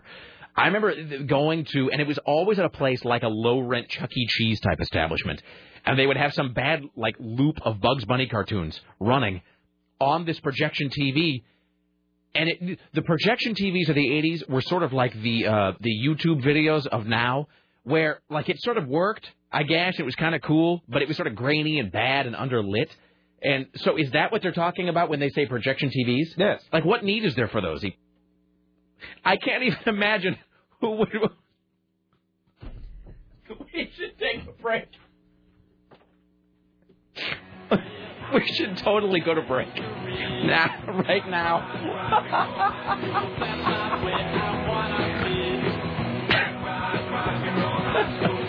Wow, what a week this already is.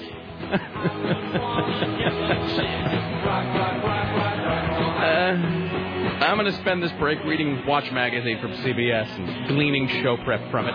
Stay there, Rick Emerson Show.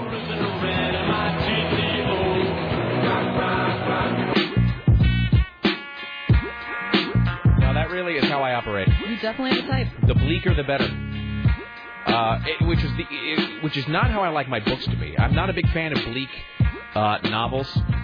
Even, like as much as I liked that In the Heart of the Sea book and whatever, I'm not, like Laura tried to get me to read a bunch of Dorothy Allison novels or whatever, and I made it through Bastard Out of Carolina, and I was like, that's it, I'm done. I don't need to read any more novels about sweaty girls being raped by their dads. Like, I have a bunch of trailer park incest. No thanks. There's no good that comes out of that book. No. But movies, the ideal Rick Emerson film is like a 90-minute movie where everything goes terrible, and then at the end they all get hit. They all get cancer and then are hit by an asteroid. That's it. That's the best. Just like a downward spiral of steps.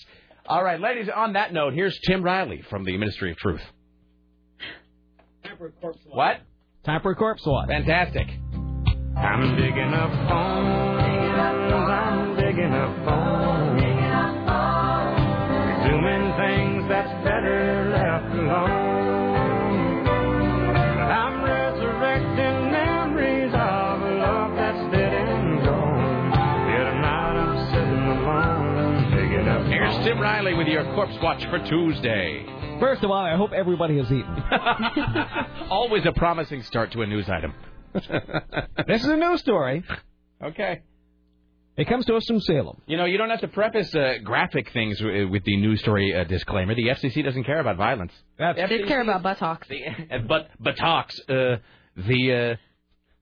It's scary to children, apparently. Yes. Well, a man who pleaded guilty to killing Christopher Lampkin had his sentencing delayed until Thursday, but not before he heard from the victim's relatives. Leonardo Gonzalez chopped off Lampkin's head and legs after shooting him execution-style in April 2008. Gonzalez stuffed the remains of a 23-year-old Salem man into a duffel bag and asked the son of a McMinnville farmer to feed them to pigs. The farmer's son, however, placed the bag inside an empty barrel, and he found it, it was found months later by Salem detectives acting on a tip. That's no good. Lampkin's friends and relatives called Gonzalez a terrible person. Which that seems like an accurate assessment. Who could debate such a thing? You are a very bad man. Capable of inconceivable cruelty, terror, and torment. He faces 25 years to life for the murder. The judge has delayed sentencing until Thursday because of a confusion over a legal technicality. Gonzalez and a friend force... Okay, this is the bad part, right? Oh. This is the bad. The rest was sort of a pleasing aperitif. Yeah. Gonzalez and a cousin forced Lampkin to his knees and made him beg for his life in their Salem apartment. Oh. According to Gonzalez, he became paranoid when he heard a knock at the door. He said, quote, I became convinced he was scoping out the apartment to rip me off, he said in a statement to the judge. I was really afraid somebody was going to rob me or shoot me. They shot Lampkin in the head and then dragged his body to the bathtub. They used kitchen knives to cut off different parts. What remained of the body was found at the farm, but the severed head and legs have not been recovered. Lampkin's mother identified the body by a watch strapped to the corpse's left arm. We were thrilled when the trigger... Oh, were you thrilled when the trigger was pulled? Lampkin's grandmother, Vicky, asked Gonzalez during the statement. Or did the thrill come when you chopped up the body? That seems like a rhetorical question. Gonzalez's cousin, Victor, pled guilty to assault, hindering prosecution, abuse of a corpse, unlawful use of a weapon, and being a felon in possession with a firearm. His sentencing is on February 12th. The former's son was offered immunity in exchange for his cooperation. Now, is this the guys who were going to feed the body to pigs? Yes. So did that not happen? No, the farmer said no. He didn't want to feed the body to pigs, apparently. How did they approach? Yeah, what kind of relationship do you have with the farmer to begin with? That you think you can do? Look, so I got this head. Remember how last year I lent you some hedge clippers? Now, I need you to do something for me. Could your pigs eat like a good-sized body? Jesus. Okay. Well, the farmer... Once again, he placed the bag inside an empty barrel. It was found months later. Oh, so he wasn't averse to hiding the body. Well, what a moron that guy is. So he's fine. No. I don't think he made... He hasn't... He hasn't been charged with anything. But, he might have not known what it was. Here's... I'm going to hand you a blood-stained duffel bag. Now, don't open it. And just get rid of it and don't ever look inside. People who live in farms are used to, bloody things. I suppose it's true. I lived out in the country before I moved up here. And people often hand you blood-soaked bags? No, but I remember trucks going by that said on the side, mobile slaughtering. Exactly. Where do they draw the line on that? There were trucks going by that said mobile slaughtering. They're sort of the rural equivalent of those Iron Mountain shredding trucks that are always parked downtown. Where there's the window on the side of the truck and you can just see the paper filings stacking up as the day goes on. This is the same county. This is Yamhill County. They have mobile slaughtering. Look it up in the Yellow Pages. Let's do it now. What business are you in? Well, I'm in that mobile slaughtering business. So where do they draw the line? What they will slaughter, what they will not slaughter? That's a good question, Tim Riley. An honest dollar is an honest dollar, is it not? It really is. Well, I have to say this. It wasn't a blood-soaked bag, but... it was a barrel. No, and I'm just saying, in my life, when I lived in Utah, I knew a guy who I will not identify. I knew a guy who, as the government would term it, and may have termed it by now, as the government would term it, they would say he had no visible means of support. In other words, he had a car, he had a house, always seemed to be food in the fridge, didn't really seem to have a job, not even like dealing. Like he seemed to have no job at all. Like many people we know, just seemed to sort of exist. And as it came out, he had this weird thing going on, and this really isn't like one of those like a friend of mine where it's like me. This really was a guy I knew. He had this deal, and I don't know how he sort of fell into this, but like once every, few weeks, a guy would come by the house, knock on the door. This guy would answer the door, and this guy would hand him a sealed, like a large sealed box, like a brown paper package tied up with string type box. And the guy would hand him a box, and the deal was he didn't open the box, he didn't look in the box, he would store the box up in the attic. And then a few weeks later, somebody else would come by and ask to pick the box up. And all he had to do was take the box, store it in his attic for a few weeks, not open it or look at it in any way, and then wait for some other guy to come by and go, yeah, I'm here for the box. And he would go, okay. And he'd, get the box out of the attic, hand it to the other guy. And for that, he was given like $1,000 or $2,000 a month. That was his whole deal. They gave him like $2,000 a month just to... Would you do it? Oh, God, no. F that. Are you kidding me? Then maybe. Maybe, but probably not. Probably not even then. Even when I was like dirt poor, I don't think so. Because there's no, everybody now picture what What's in the box? That's what I'm saying. You know what that box is? That box is like Marcellus's briefcase. No matter what is in there, it's something bad. I don't care what you think is in that box. It's something that's going to end poorly for you. Especially because you know that the longer you are that, and I always wanted to be like, don't you want to open the box a little bit just to see what's inside? No, see, you need to have the proper restraint. I think I could do it. But I wouldn't have the proper restraint. I would eventually open the box. I would eventually be the guy steaming it open. And then, of course, it would all go to hell. I couldn't get the box closed again. Some Temple of Doom thing would happen. I know. Were the Nazis' eyeballs coming up? Like I'm drunk from the wrong grail. But and then you would not be able to seal the box properly again. And if I was going to have the box for a set period of time, if like they said, hang on to this box for 6 months and you'll get $2,000. Okay, let me ask you this I right would totally do it. Okay, I want you to picture somebody you know. Okay. Who you know a little bit, not that well, and who maybe seems a little shady. You don't know that they've done anything, but they seem like they might be a little shady. Okay, got it. Okay. That guy, and I know it's a guy, that guy comes to you and says, look, I'm going to give you a package to hold. About the size of a microwave. It's a box, sealed up. Look, you don't need to look in it. You don't need to do anything with it. I'm going to give this to you, and you just put it somewhere where nothing's going to happen to it. Nobody's going to see it. Just leave it alone. And somebody else will be by next month, the same time, to pick it up. And you just give it to them. No questions. Don't worry about it. And I'll give you $2,000. I would totally do it. See? No way. I would totally do it in a second. Yeah. Tim? Maybe. See, well, I'm surprised that Tim would even consider it. No, it's funny the things that you will do when you're in a financial cul-de-sac. Is it, Sarah? No, not dancing lady funny, but like holding a severed head. Dancing lady funny. No, but like holding a severed head in a box for a month for $2,000. I'm not saying it's a severed head. You don't know what it is. Exactly. See, the thing is, I would eventually give in to my own demons, though. I would open it up and look at it, my own curiosity. But then you have to live with the fact that you knew what was in there. Well, it's not just, but I don't care about that. So you'd rather know than not know? No, I would never be able to. Look, here's the thing, is that I would open the box, and then I wouldn't be able to close it properly again. And I would think, here's exactly what would happen. You know this would happen. I would close it. 2 weeks later, guy knocks at the door. I'm here for the box. And I say, okay, here you go. Here's that box that hasn't been opened at all. Nobody's touched that box. Nobody's looked inside. And you know that he would look at it and go, it's been opened. And at that point, you're like, oh, please don't kill me. I mean, I would eventually open it, and then they would feed me to pigs in Vernonia or whatever. So, the end. There's your corpse watch. I'm digging up bones. I'm digging up bones. Doing things that's better left alone. You guys are apt. I'm resurrecting memories of love that's dead and gone. Here tonight I'm sitting alone, digging up bones. I'm looking at mobile slaughtering on the internet. I'm sure HR will be really happy about that. Mr. Emerson, could you... It was in Yamhill County. Of course it was. Mm-hmm. Mobile slaughtering. Yamhill County. Did you ever meet somebody with the last name of Slaughter and you wonder what that's all about? Like Murray Slaughter? Yeah, and you're like, why would you...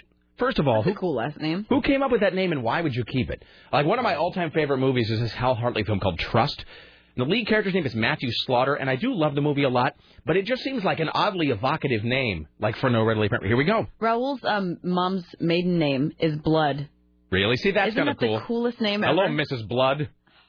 Here we go. Wimsat Mobile Slaughtering. Uh-huh. Do they have a website? Okay, I'll look into this. Here's Tim Riley. Urban legends, true or false? Millions of Atari games are buried in the New Mexico desert. Are you quizzing me on urban legends? Yes. True. Absolutely. It was 1983. Things couldn't have gotten worse for Atari. They had that terrible tie-in with Steven Spielberg's smash hit E.T., giving the software giant a black eye.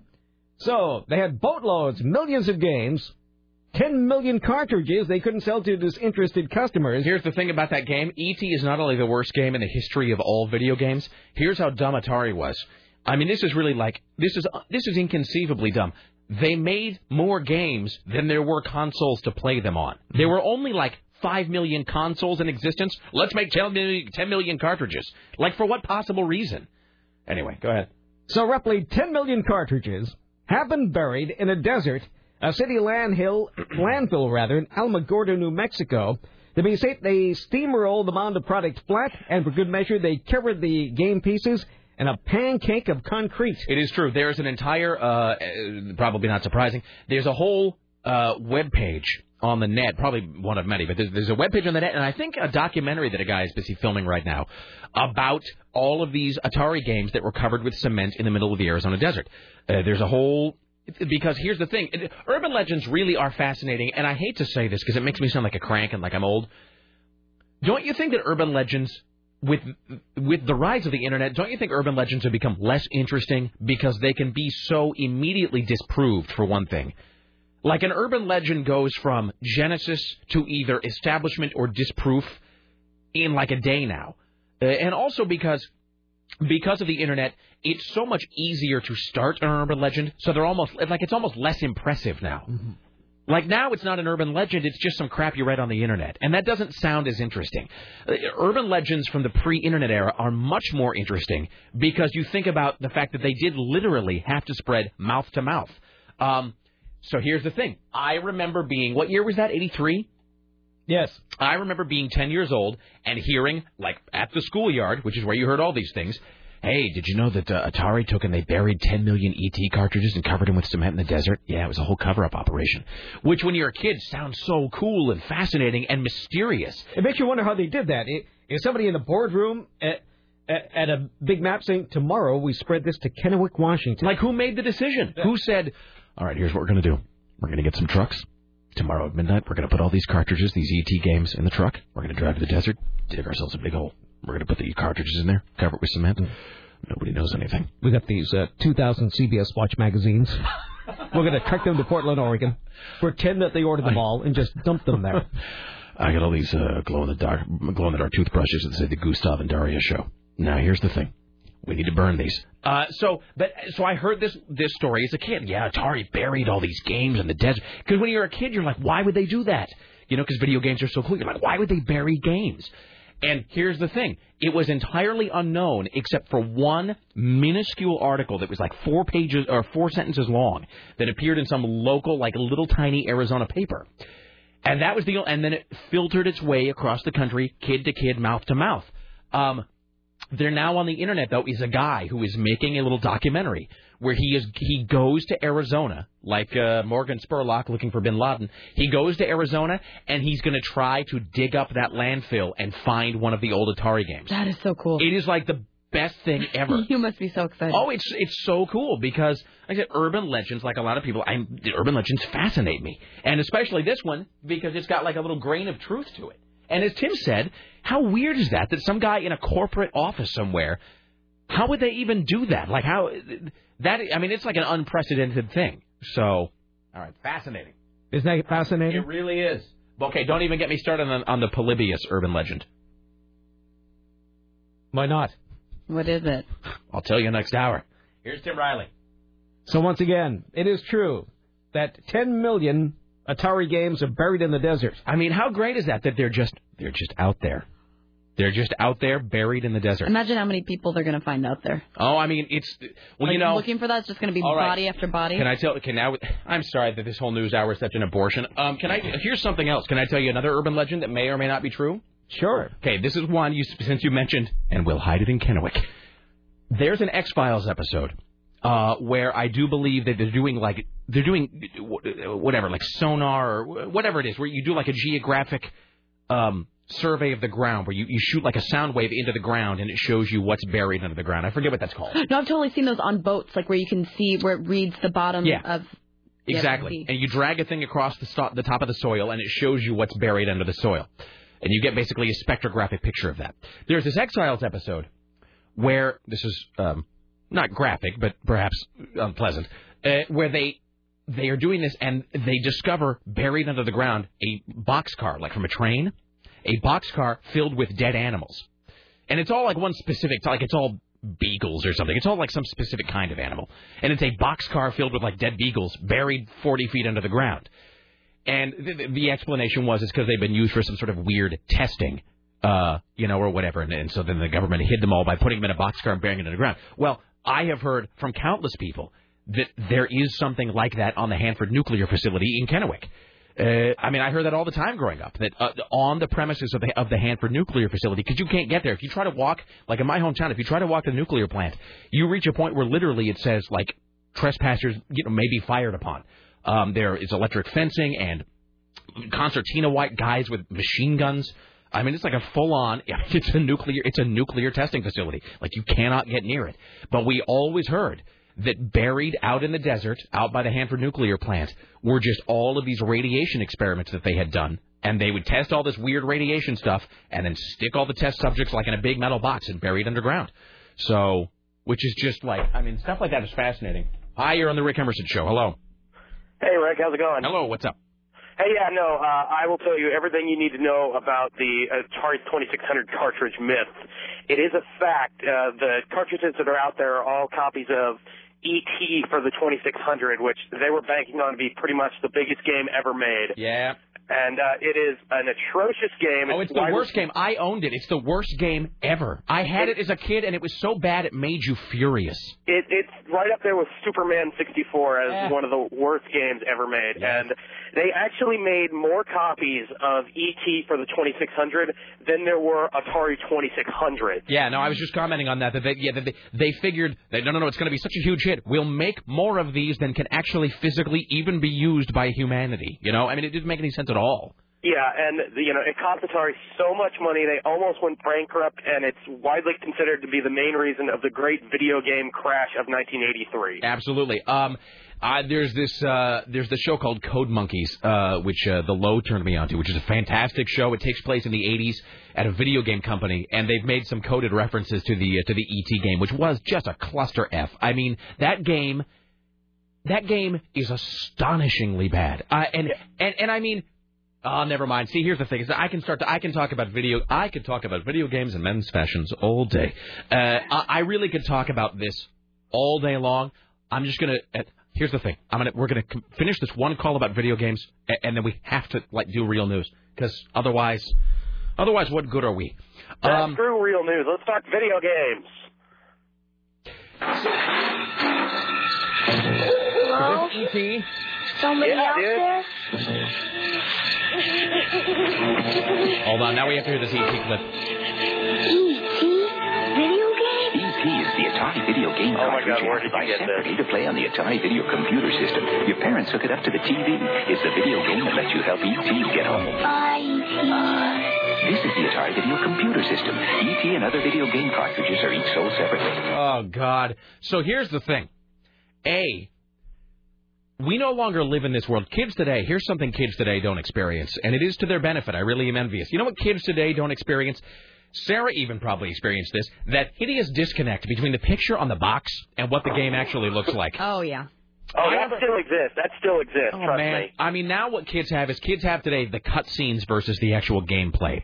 That's what kids today have to suffer. When Games Pro or somebody publishes a picture of, here are the bitchin' graphics on Call of Duty 12, and it's like a cutscene, which is like a sort of theatrical little scene between gameplay elements.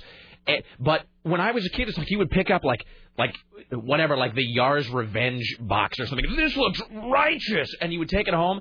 And it's the same thing that all the games were. It's just like one block firing a small block at a larger block. I mean, don't diss Yar's Revenge. Yar's Revenge is awesome. I'm just saying there was a little bit of a false expectation when you looked at some of this. So E.T. was even worse. Let me just say this, and this is the final thing I'll say, because I can talk about minuscule elements of video game culture forever. I read the most fascinating interview the other day with the guy who wrote the original code for the. Yes, this is what I do with my free time. Oh, no, I've read this too. Well, we suffer together, sir. I read a great interview with the guy who wrote the original code for the home version of Pac-Man for the 2600. I was telling Aaron the Geek this story, that the deal at Pac-Man for the 2600 is, again, considered another one of those games that was just staggeringly bad. Because Pac-Man, I mean, it had been the biggest video game in the history of man. I mean, it was a phenomenon. And they're like, I can't wait for Pac-Man to come to the home system. It's going to be a revolutionary. And then it was just, and it was terrible. And I remember playing it and just thinking, this is crap. This is refined ass is what this is. And the great thing, here's the true story, just in case anybody wants to know this. The reason why the Pac-Man game for the 2600 is so bad is because they were on a deadline to get it out for Christmas. So they have this guy, Code Monkey 5, and he's sitting in the basement typing out the code for Pac-Man. He puts together what is basically a rough draft, like a spec, basically, showing, it is just a very, very simple, almost like when you storyboard a movie. He basically did a storyboard version of the video game, where it was just the barest rudiments of the gameplay, showing how stuff would eventually work. He takes it into the meeting, and he's like, so here's that Pac-Man game I'm working on. As you can see here, this is basically how the maze will look, and these represent what the monsters in the Pac-Man. And they're like, great, fine, sold. We're going to put it out tomorrow. And he's like, no, this isn't the real game. This is just no, this is just like a blueprint. And they're like, no, we got to get it out in stores. We're going to thank you, your work is done. And they just took his rough draft and they put it in the box and put a great-looking cover on the front of it. And they put out, like, his blueprint as the finished game. And he is still so furious because his name is on it. It's like written by Chris, blah, blah, blah, blah, blah. Worst game ever.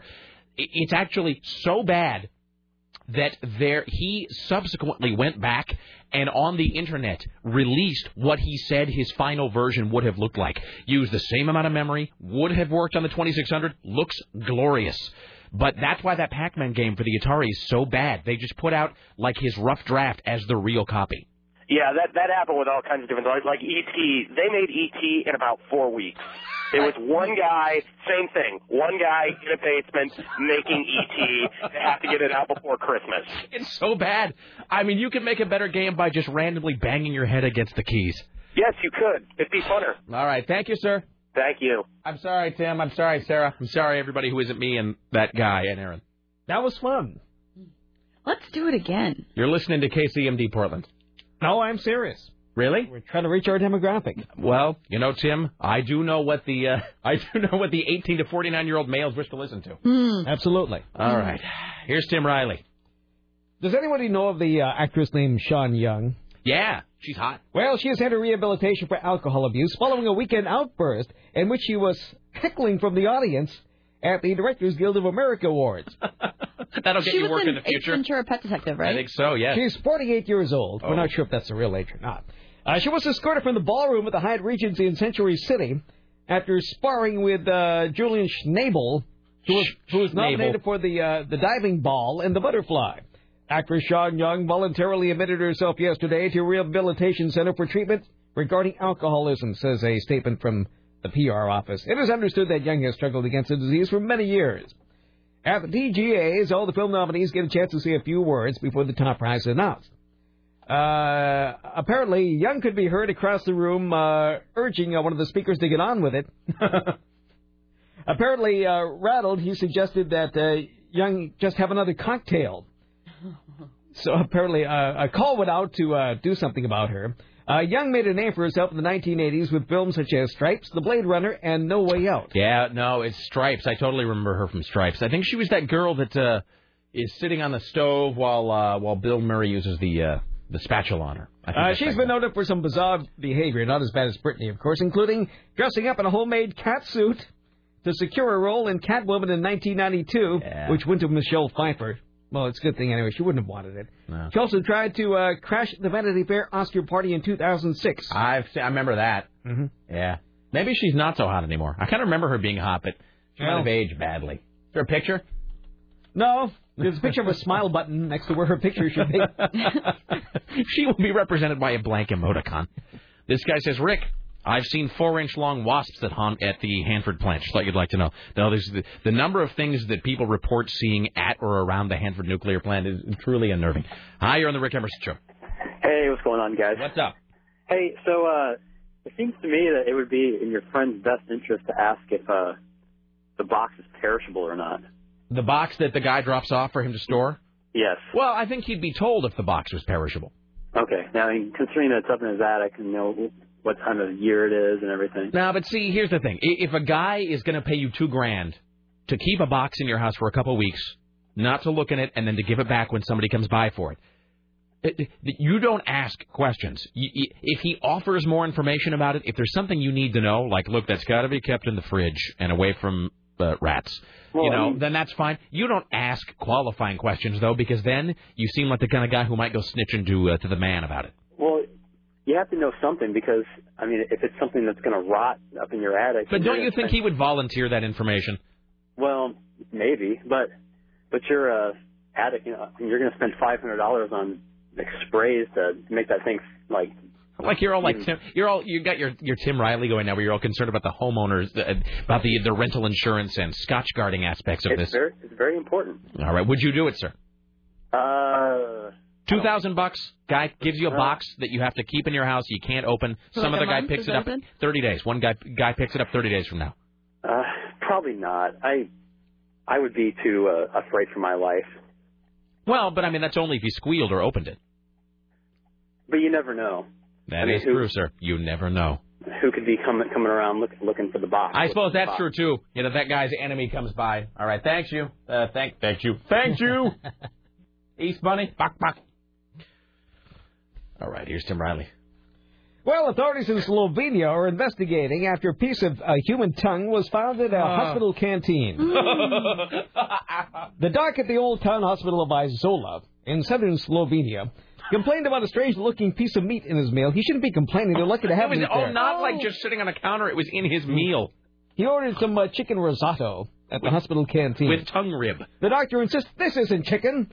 And after an argument with the staff over the piece of meat, he sent it for tests. It later showed up to be not chicken at all. He was right. It was a part of a human tongue. They've closed the restaurant for all and are reviewing its hygiene standards. You think? How would that even... It could have been accidentally dropped into the food by a doctor who had come from a canteen straight after treating a patient. And carrying around a piece of tongue in his pocket. Tongue on his shoulder? Yeah, I was going to say that that wouldn't even be carrying on the tongue. Like, it implies carrying the tongue, in his hand. Wait, so they said a doctor came in to eat after he'd been offering a patient and... walked right into the kitchen. But a spokesperson for the hospital said, quote, I can say clearly that we have never used patient parts in any of our recipes. In Slovenia, it really takes so little to qualify as it's a GATS 4-star. We find this to be an exemplary establishment with a paucity of human tongue inside the food. We give it 4. We now go to Texas. Okay. Firefighters have said for a week a January 5th fire at Coop, KOOP radio, was arson. On Monday, they said it was more than that. They said it was the work of an unhappy volunteer who quit just 5 days after sneaking it in, starting 2 fires at the radio station. Investigators have charged 24-year-old Paul Webster Feinstein with arson. It's a second-degree felony. He could get 20 years in a Texas prison and a $10,000 fine. Was he an embittered DJ? We are shocked, said Kim McCarson, Coop's executive director. We're saddened and surprised. Apparently, Feinstein was a volunteer at the radio station for a year until he quit in December after becoming unhappy about the way that some of his work was handled. Station officials say while at the station, Feinstein helped programmers load music into the station's digital library. They say apparently became disgruntled after a disagreement with another producer over which music should be included. Coop's president had trouble coming up with words to express how he was feeling. Shock, total shock, and confusion. Mr. Feinstein said he was very unhappy about changes that the management of the station had done to the work that he did. He certainly confessed to us that he intended to take the radio station off the air. He knew that he knew how to score a maximum interruption to the radio station. Wait, so maybe you said this and I missed it. Is this like a college, like a KBOO type station? Apparently so, yeah, but it's called Coop. But it's like a fake radio station. Yeah, like no, it's not a real one. Yeah. They use volunteers. So this is... We're close to being volunteers, but we're not quite volunteers. No, this is a proudly for-profit enterprise. It is. We make an enormous profit. Yes, it is. We are a proudly capitalist enterprise. So, but that tells you everything you need to know, right? That was the thing where he wanted them to play more John Coltrane or something. Mm-hmm. And no, we're going to spend this hour playing Ravi Shankar records. That's it, I'm burning it down. It's like immediately set fire to the whole place. I must have told the story on the air about the guy in Salt Lake. The DJ at Salt Lake that went crazy and super glued all the doors to the station shut with a Slayer record in. Have I told that story? You might have, but tell it again for those who didn't hear it. Are you screwing with me? No, I'm not. I don't think I've heard it. It's a great story. Okay, we all want to hear it again. Well, why don't you read the story while I fill my coffee cup, and then I'll regale everyone with the tale. Okay, let me see if I can find a short one. There's no creamer. Yes, there is. There's that French vanilla. You're so unappreciative of the French vanilla. Tim went through a lot to get that. That is for the connoisseur, not for people with vanilla taste. It's for an upscale palate. Mm-hmm. Well, sorry. We'll be glad to find... freaking dog. I might have one of them. No, that's fine. We'll be glad to find some nut. No, I'll just... Some rooster juice for you, or whatever you like in your coffee. That's more pleasing to your palate. Rooster juice. I don't know. I don't even know what that is, but that's glorious. Well, teen sensation Miley Cyrus has officially changed her name. Her birth name is Destiny Hope Cyrus. It will now be legally known as Millie Ray Cyrus. Her name I think it's Miley. Millie Ray Cyrus. Her name was Destiny Hope. Millie Ray Cyrus? Was he doing everything he could to put her on a brass pole? Destiny Hope Cyrus. Destiny Hope. That is It sounds like a name for a battleship. Oh, man, can I just tell you that Parade Magazine this week sent this really terrible, like, flyer inside. I know that's hard to believe. For, like, some sort of... It was for, like, some sort of weird, like, you know, like one of the collectible Franklin Mint jewel things or whatever. But it was called... God, it was the name for some sort of collectible jewelry piece that they were selling out of Parade Magazine, but it had such a stripper name. It was like Topaz Passion or something, or like, you know, Topaz Allure. I mean, it was a porn star name, really, is what it was. I think it was Topaz Symphony or something like that. And I looked at it, it was like, you really could just see the credits going by and, like, the Timmy Ryan music, like, playing in the background. All right, I'll drink this coffee, and then I'll tell the radio station story. So her name is now what? Millie Cyrus? Millie Ray Cyrus. All right, there you go. Rooster juice. Go beat my clothes on a rock down by the river. So I read my story, and I'm waiting for your story. I have to finish my coffee. I got caught up in the. I got caught up in the. Wait till you finish your coffee. Okay, no. We'll let a caller fill the time. Will you be having a little dessert after that?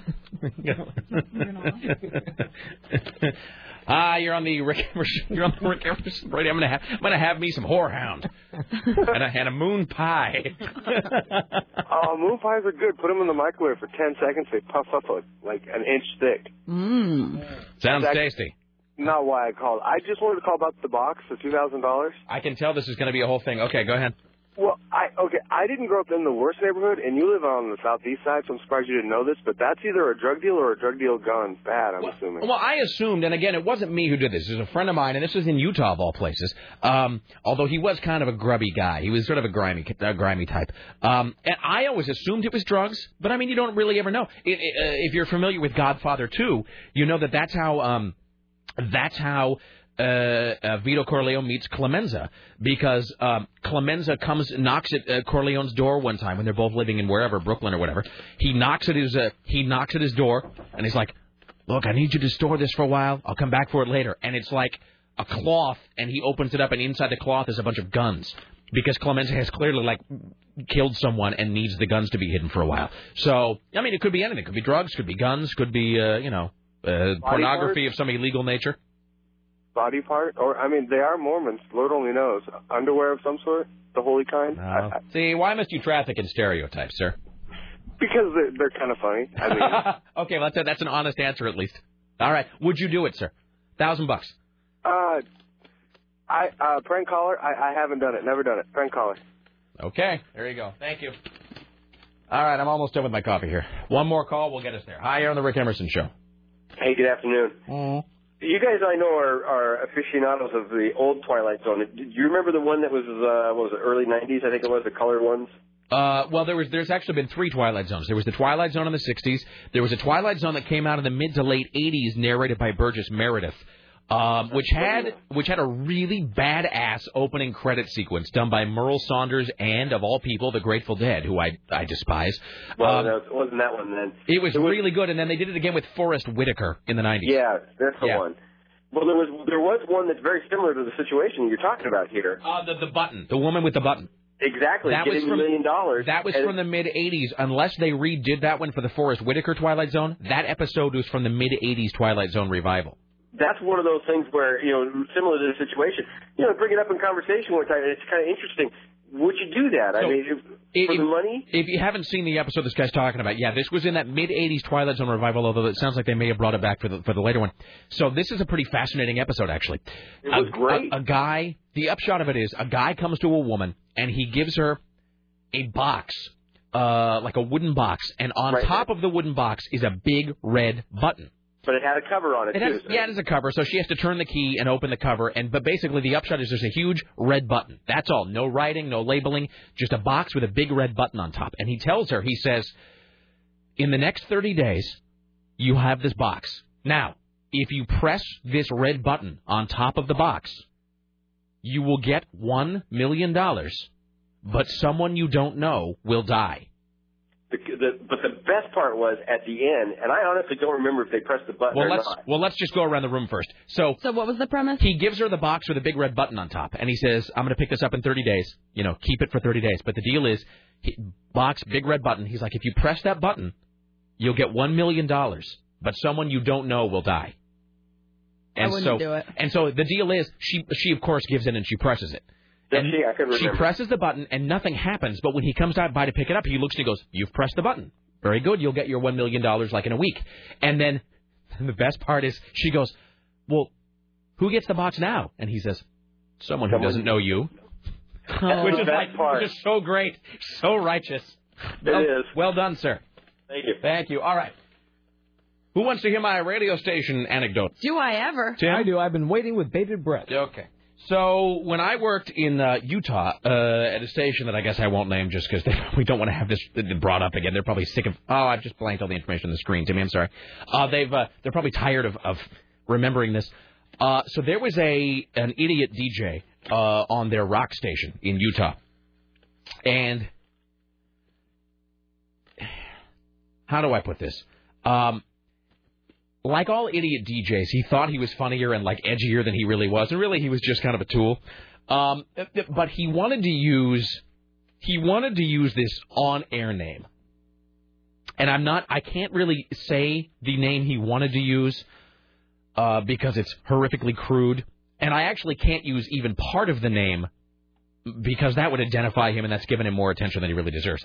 I will simply say this, and I swear to you, I am not making this up. He wanted to use a name that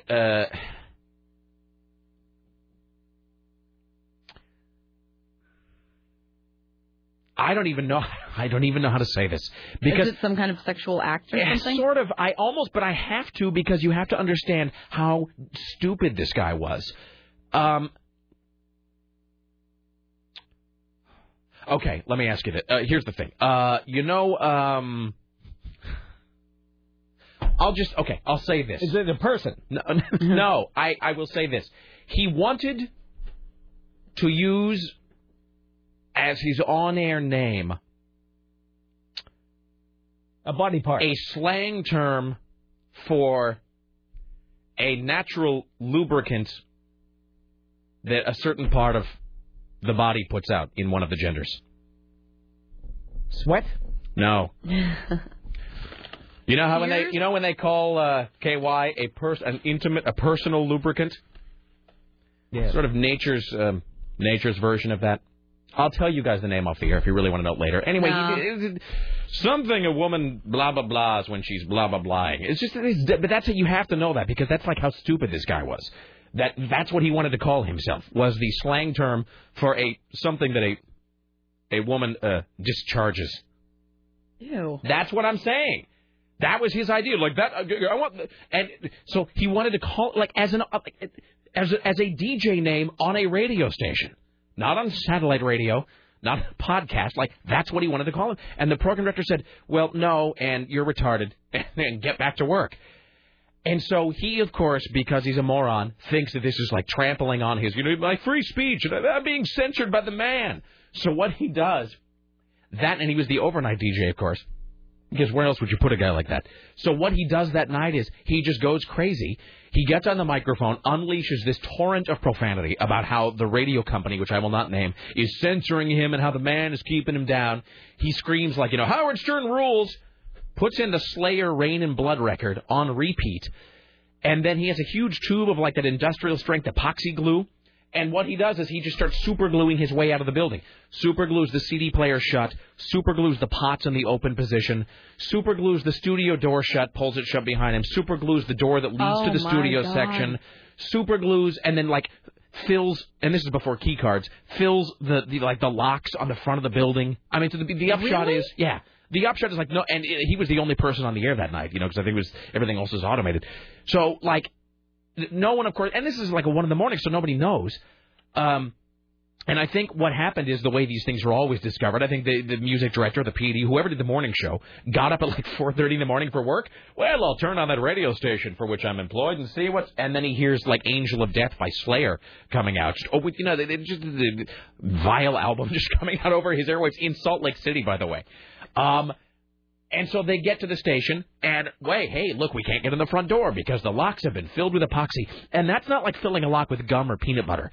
I mean, if you fill it with epoxy, that's a new lock. That's a fire axe and a locksmith to get through the door. They get through the front door of the station. Hey, the lock that the door that leads to the studios has been super glued shut. They get through that door. Hey, the door and the entire time, this horrific Slayer record is playing over the air at like maximum volume. So they get through the front door, through the other door, through the door of the studio. They get into the studio, and, of course, the pots and the CD player have all been glued into the open maximum position. So I think they ended up having to, turn off the board, reaching inside the board and actually taking the station off the air. And so it played. I mean, it did that for, 4 hours. Did they sue him? Oh, yeah. Oh, yeah. I mean, I can't even fathom how much money that would be. Oh, yeah. No, they effed him. They effed him. They effed him hard. So as it should be. Yes, seriously. So, but I think every DJ has a story sort of like that, or knows a guy who did something like that. I mean, it used to be you used to be able to get kicked off the air for really tame things when you think about it. I knew a DJ who got fired one time because he played "The Bitch Is Back" by Elton John and dedicated it to his ex-wife, because he's a moron. And that was like the height of wit in his head. But as soon as he did that, they just fired him that day. So everybody knows the story of a DJ who's gone crazy at one point or another. All right, here's Tim Riley. There's a disabled satellite threatening the Earth. Cloverfield. A large U.S. spy satellite has lost power. Could hit the Earth in late February, early March. A satellite which is no longer... it's out of control, they say. It could contain hazardous materials. It is unknown where on the planet it might land. Officials spoke on the condition that don't tell anybody about this, because the information is classified. This is secret information. It is not clear how long ago the satellite lost power and under what circumstances. Appropriate government agencies are monitoring the situation, says Gordon Jondro, a spokesman for the National Security Council. When asked about the situation, numerous satellites over the years have come out of orbit and fallen harmlessly. Top men working. We are looking at potential options to mitigate any problem damage that the satellite could cause. Well, it's filled with... Probably a cardboard box and some duct tape and a vacuum cleaner nozzle. Well, wait a minute. Yes, Sarah? Did something happen to the audio? No, it's fine. It's fine. All right. No, it's not. Now it's gone again. I'm going to go get Matt. Okay, we'll be here. Is this a Russian satellite? No, this is an American satellite, a large U.S. spy satellite. That's going to be none of that. That's not going to be a cardboard box then. That's just going to be steel and plutonium and liquid death. That's what's going to be inside that. You're thinking of like a Chinese satellite or something, which is just made out of cardboard tubes and like garden hose or something. The Chinese don't use satellites; they just use tanks to flatten people. I guess what do they really need to monitor? I mean, really, honestly, that is true. So they got a camera in everybody's house anyway. Here's Tim Riley. The Led Zeppelin guitarist Jimmy Page said he is ready to take the ironic band on a world tour after burning up the stage at last night's reunion concert in London, but it probably won't be before September. The amount of work we put into O2 was what you normally put into a world tour anyway, says Mr. Page. He's 64. This after an intensive rehearsal. 64? That's what it says here. He's 64. Mm-hmm. The band's three surviving members, Page, singer Robert Plant, and bassist keyboardist John Paul Jones, were joined at the sold-out benefit show by the late John Bonham's son, Jason, on the drums. That can't possibly be right, that he's 64. That's what it says. Okay, here. I'm looking that up right now. I know they're not spring chickens, but that doesn't sound like it could possibly be right. Hold on. What's up with the computer, Sarah? It keeps okay. Now it's back on. Both of the screens shut off. Then one of them was off. One of them was on. All right. Now they're both off again. Computers. What is going on? And now it's rebooting. All right. Well, we'll you guys just keep on plugging We'll just keep talking. Okay, Jimmy, 64. Yeah. Damn, man. I mean, which is fine. I mean, they could still play, but you just can't fathom. I think 60 is the breaking point in your head for rock stars. I can conceive of rock stars being in their 40s. I can conceive of rock stars being in their 50s. Like when you hit the age of 60, it's hard to fathom Like, I guess it depends on what kind of rock star you are. Like, I can see the guys in Pink Floyd being 60. But it's hard to, like, how old is Mick Jagger, do you know? I don't know. Like, for some reason, when I think of rock, now I have to find out how old Mick Jagger is. When I think of rock stars aging, for some reason I always picture them being in their late 50s. I can't picture rock stars past the age of 60. Like, that's sort of the hazy age at which they become sort of indiscernible. Here we go. Mick Jagger, also 64. Jesus, that is just freakish. All right, I will tell you this, though, about that Led Zeppelin tour. So, first of all, F. Robert Plant, because Robert Plant and that the stupid crap he's doing with Alison Krauss, and I do like Alison Krauss. I like her, too. I like Alison Krauss a lot. What I don't like is the fact that Robert Plant did this record with her and is now touring with her, which is the reason the Led Zeppelin tour is not going to happen. So, Paige said this thing that, like, the day after that London show, Paige was like, I'm ready to go on tour. Send me out on the road. I can't wait. But Robert Plant is putting it off until at least September because he's touring America with Alison Krauss for this record that no one owns, for songs that no one wants to hear. And as a result, I'm being shafted out of my Zeppelin reunion tour. Let me also say this. I have a bootleg CD of that Zeppelin reunion tour that happened in London, which is badass. It's only the first of the bootlegs, so the audio quality isn't, like, that great. But it is really good. And there's bootleg DVDs already about, and I'm going to get myself one of those. So it's, I mean, those guys sounded fantastic, because all their other reunions just sucked so badly. But they were really, really good at that London reunion. So I am all over that, says Rick Emerson. Here's Tim Riley. Imagine a young lady having the huts for Garrison Keillor. I can't imagine it. Wait. No. Something of a truce has been achieved at Lake Wobegon. A Prairie Home companion host, Garrison Keillor, has settled his problems with a Georgia fan who allegedly sucked him and sent him bizarre gifts. And then she came in and cut off my hair. Keillor is some sort of humorist who's been funny for many, many years and forgotten about on the radio. And needs to take deep breaths in between every two words he pronounces. And here in Lake Wobegon, the children are tiresome and predictable.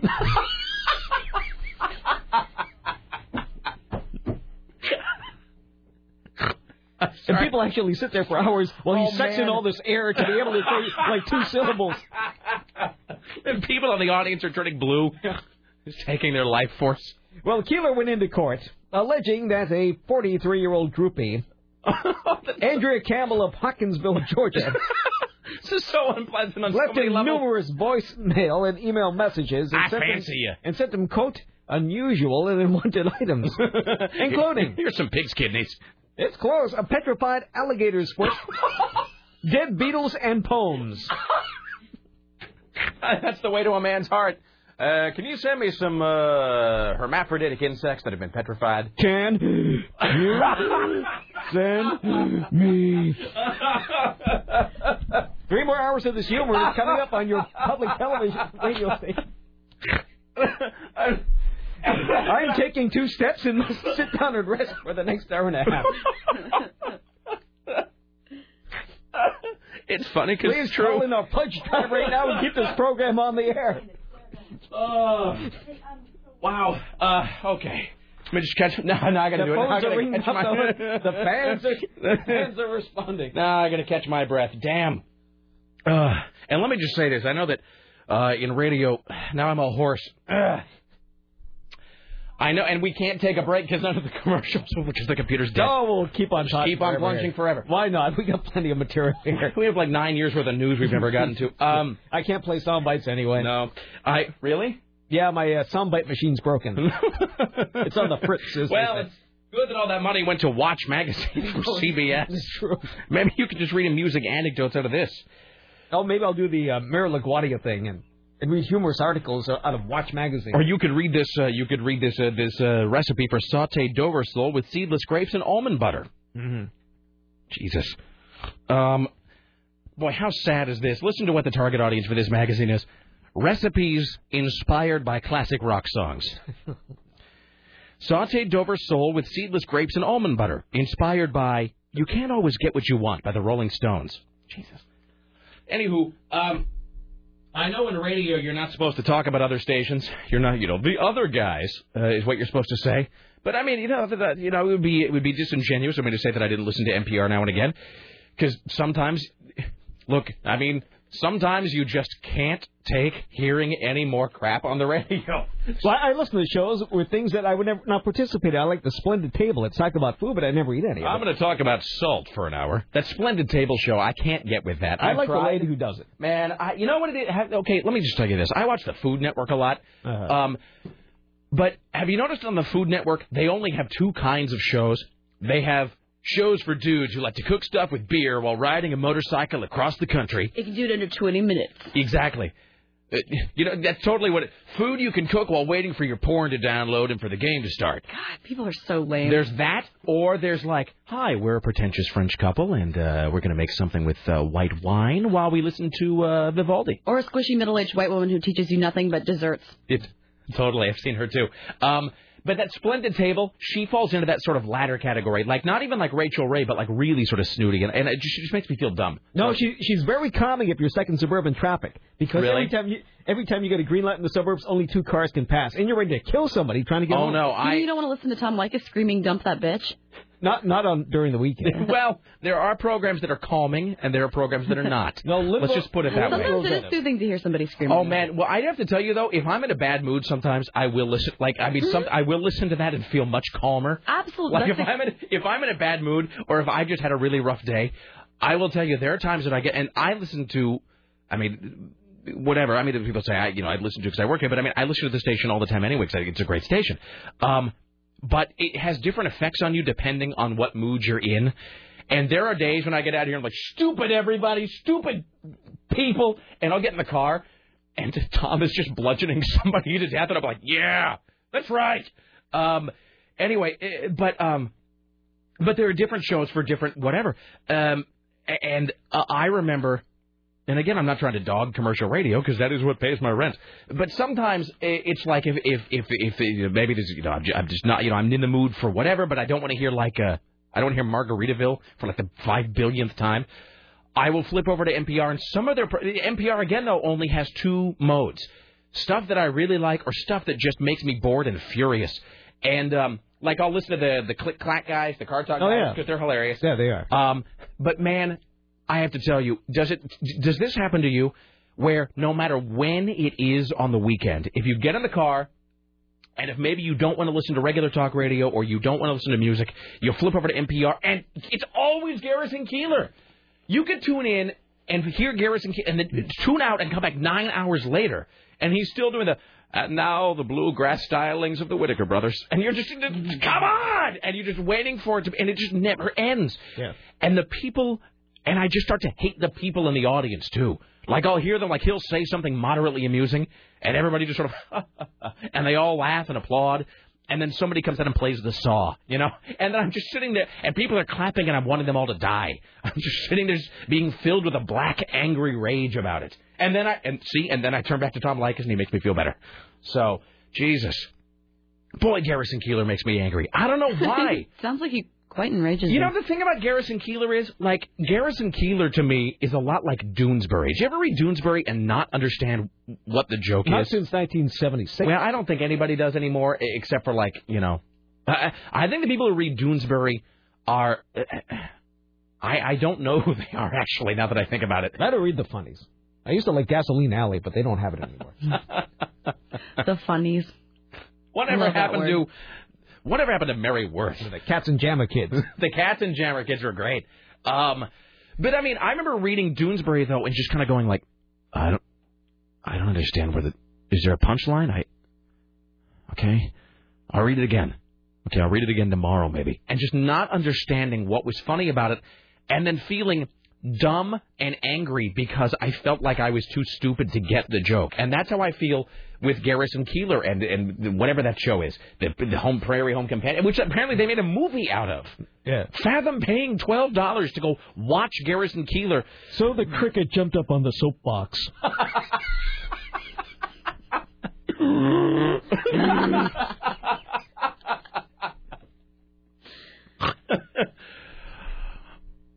That's totally what every episode...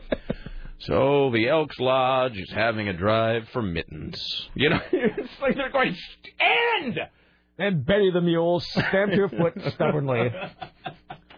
Jesus. Oh, God damn. Should we take some... Can we take a break yet? Not yet. That's fine. Doesn't matter to me. I got nowhere to be.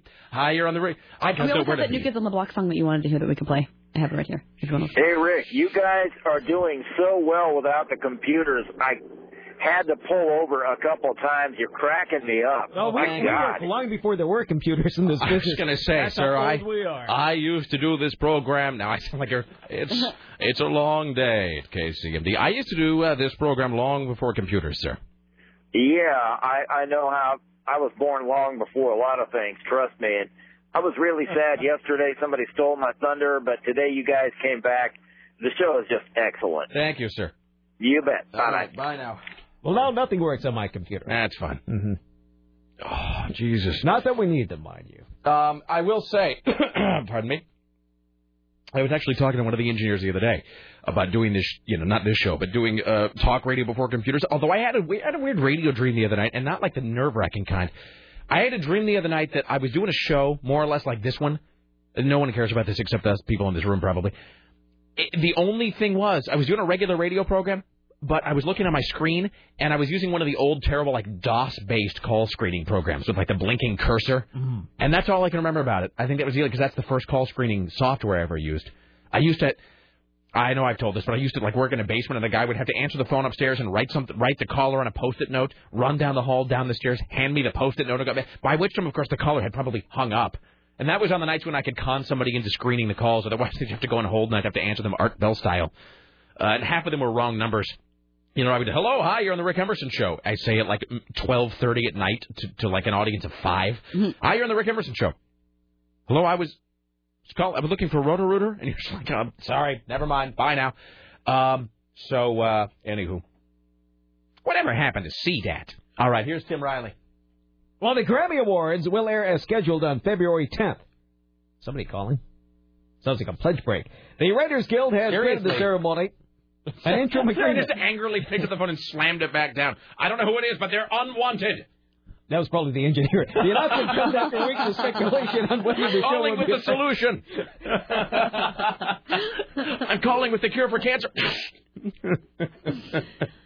Well, the Grammys will go on the schedule. Grammy. So they've made a little deal with the writers like the Golden Globe due to the writers' strike. In a statement issued today, the Writers Guild of America President Patrick Barone said the decision was made on behalf of brothers and sisters in the American Federation of Musicians and AFTRA. He said professional musicians face many of the same issues that we do concerning fair compensation for work in new media. You're right. That phone never rings, and then sometimes it does. Yeah. I don't know what that is. Are you going to answer it? Well, Timmy Ryan obviously isn't. Hello? Is that what he's supposed to be doing? There's nobody there. Maybe he's charming the ladies. He's busy going through people's MySpace profiles and looking at all the girls. Really? Mm-hmm. Wait, what do you mean by people's MySpace profiles? I mean, I can see that he's on like someone's profile. And he's like clicking on like ladies' profiles. Is that where he's? Is that the new vein he's gonna mine? Hey, I see that you know so and so. I do too. All right. Hi, you're on the Rick Emerson Show. Hey, Rick, Sarah, Tim. Hello. Hello. I had to call because this idea of someone holding onto the box, getting paid for it. Can't you see a reality show? Totally. Where they give someone the box, and there's a walkie-talkie in the box. Oh, yeah, where you monitor what they say, and then, of course, you have to see if they open it. Oh, you tell them they only get the money if the box is sealed, but then, like, you have, like, a baby crying. Oh, meowing. That's completely creepy. And then, of course, like, you have, like, a camera hidden on the box. Of course. Where you see it. And you just, like, have, like, 5 or 6 of these going at a time, and you kind of pop back and forth between the people. It'd be an interesting psychological experiment, too, where you just went to, like, 5 people at random and said, look, we're going to give you $500, but we need this box back unopened in a month. Put it in your basement where no one can see it. Well, you don't sit in the basement because you want them to hear it. You want them to hear the baby crying and wonder. Call it like Schrodinger's box, and no one would ever get it. There you go. That's a great idea. All right, you should do that. Yeah, I'll contact Fox right away. All right, thank you. Bye now. Hi, you're on the Rick Emerson Show. Hey, Rick, so Tim was talking about that story about the satellite falling. Mm-hmm. And isn't that kind of how the zombie apocalypse will begin? Well, it's how the Cloverfield monster begins. I don't know if it's how the zombie apocalypse happens. No, fair enough. I could just totally see the satellite landing in a small town. Have you read World War Z? No, I'm terrified of zombies. Oh, really? Yeah. Oh, whoa, my computer just flashed on and off. My screen just went black, and now it's back. Okay, all right. It's all due to that crashing spy satellite. It's the spy satellite. No, my computer screen just went black and then came back up with everything intact. But okay, Brian Jones is in here. He's on the case. What is going on? And my soundbite machine isn't working. And I've got this pain all up and down my left side. Aren't you supposed to go on the It occurs to me as I'm driving over here that it's a damn good thing the place isn't on fire, right? Well, day's not over yet. Can't drive fast enough. We don't have any volunteers working here. No. So see, yeah, it comes back up. I'm afraid to start a commercial break in case it just cuts it off. We're afraid of commercials. We don't want to play any commercials at all. Look, it completely turns it off. All right. Well, in any event, it'll still work if you push the button. Okay, I'll push the button. See, watch. If you push the button, you'll get $1 million, but somebody you don't know will die. Do you hear music? Yeah, that's the caller. I guess we're breaking. Well, or not. Okay, I got to finish this call. Okay, it'll work. You just can't see now it. I can't tell. And I have a question for you, Mr. Jones. I'll fix it. Okay. Before you leave. Is your computer broke too? My soundbite machine isn't working. Let's see here. So, and then it starts up with Dell again. Don't look at me, dude. It's exploding. I didn't do anything. Okay, we get this. Then nothing happens. Mm-hmm. All right, so we can... Let me finish with this call. Of course. So, sir, so World War Z. So the thing is, in World War Z, the zombies come from China as some sort of bioweapons testing that they're doing. It is possible, though, that the satellite could start the zombie apocalypse. That is worth noting. But we do believe that the satellite is responsible for the Cloverfield monster. Well, fair enough. All right. Thank you, sir. Yep. Bye now. What's going to happen when you press this button, sir? Well, I'm actually going to start it manually, so it should work. All right, let's see. We'll pause for this message. One of our many paid advertisements. Excellent. Back after this, it's the Rick Emerson radio program. Don't go anywhere. We continue next.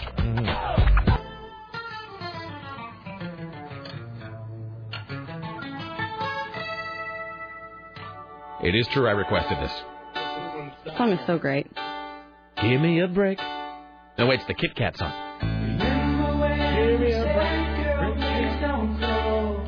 Who let him in here? You asked him to come in and fix things. I know, it's true. This is not a bad song, actually. Boy, listen to that big 80s reverb, though. Although this was 90s, 91. This is 91. Well, I remember this was the album when I saw them, so this is on Step by Step. And this is pre-Pro Tools, I believe. I remember them playing before. Really? Uh-huh. It's not a bad song. This is the New Kids on the Block. Not a terrible song. This, if you can say such a thing, this is my favorite New Kids on the Block song. It is sort of Beatlesque in its way, I say to Timmy Ryan's horror. This has always been my favorite song, too. Did it worry you that you have a favorite New Kids on the Block? I had to play it as a DJ. I had to play it like twice a shift.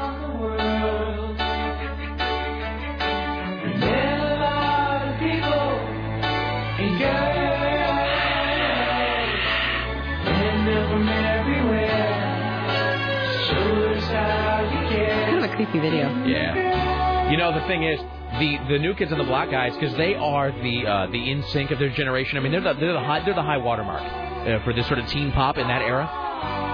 So you know who's really hoping that these guys do their reunion is like the Backstreet Boys. Well, not even the Backstreet Boys. I was gonna say like the Color Me Bad guys. Because they can pick up a little bit of that. I mean, totally. Because if these guys have a career, a resurgence, the Color Me Bad guys can do what they did the last time, 15 years ago, which is to pick up a little bit of the detritus. They're sort of the pilot fish to the shark that is the New Kids on the Block. Because that was the thing with Color Me Bad the first time, is they picked up some of the sort of cast-offs. From the New Kids. Like, they only had a career because of New Kids on the Block. Mm-hmm. And so New Kids on the Block would get all these girls into teen pop. And then Color Me Bad just tried to get a little bit of that money. Tried to get just like whatever coins fell from New Kids on the Block's hands. And so if this tour is a success, I guarantee you the Color Me Bad guys will come back and do a tour again. When the big head guy gets out of rehab, right? The big head guy. This was kind of like their Sgt. Pepper's album, wasn't it? Are you being sarcastic? No, it just seems like that. Is this the album that had that terrible reggae song on it? Oh, God, I don't know. I don't think so, 'cause I think I'd remember that. There was that terrible reggae song that the New Kids on the Block did where it had Donnie Wahlberg. I swear to God, he says in like this faux Jamaican accent, he says something like, "Girl, me could never doubt you." He says like Cookie Monster. Lame. All right, ladies and gentlemen, at the Ministry of Truth, Tim Riley. And now, from the Ministry of Truth, this is Tim Riley. It's going to snow again tonight. It's not. Yes, it is. Look, I don't even believe it is snowing. I believe that they come by and they sprinkle some stuff on the ground when I'm asleep, and then I come out just so I can see it so they can keep it as fiction. I have yet to see snow falling anywhere. I'll take a picture over to my house and email it to you. With peacocks in the background? The peacocks are gone for the winter. Everyone's sipping Starbucks Christmas blend in the foreground, wearing cable knit sweaters. Yes. And Argyle socks. Calling each other Buffy and Chad. Well, it looks like Eminem may be eating lots of M&Ms. There are reports that he weighs 250 pounds now. His friend... Really? Yes. That's great. His friend Trick says, quote, he can still run 2 miles if you want to, still out of the box, whatever that means. My man still gets down. He's a fellow... Are you sure this wasn't Star Jones? It was also reported earlier this month that Eminem was hospitalized over the holidays after coming down with a bout with pneumonia. Further reports suggest that the rapper's weight has also exceeded 200 pounds. It's ballooned. Mm-hmm. That's the phrase they always use, by the way, with certain celebrities and with certain types of weight gain. And it's not that they've gained weight. It's always like the rapper's weight has ballooned to blah, blah, blah, blah, blah pounds. So, you know what I was listening to the other day? I read this great review on, never mind. This is one of those thoughts in my head that's going to be interesting to me that no one else is going to care about. We might. No, I was just, I will say this. Sometimes I amuse myself by reading the reviews on Pitchfork, which is kind of a snarky sort of, they see a lot of people next Tuesday on that website, but they do have some pretty good reviews of albums every now and again. And for whatever reason, it had like featured review of the day, and it was a review of that Eminem Greatest Hits album, which I think Curtain Call or whatever it's called. And the guy noted that the thing about Eminem, who really did craft some amazing pop songs with his collaborators, I just don't care about those songs anymore. I'm sorry, there's a speck on the counter that's sort of bugging me. Usually I get most of them. Yeah. You can always kind of be in my Howard Hughesian way to wipe all these white specks off the counter. But Eminem put out these songs that were, these real big pop crossovers, like The Real Slim Shady and Without Me or whatever. And I mean, they really were great, but in retrospect, you realize that all of those Eminem singles that he put out, they really were just like this, just confections, and the flavor was just chewed out of them almost immediately. And you just realize that you just, like, for as big a cultural force as that guy was for viewers, you just don't really care about listening to him anymore. You just kind of don't. I care about 8 Mile.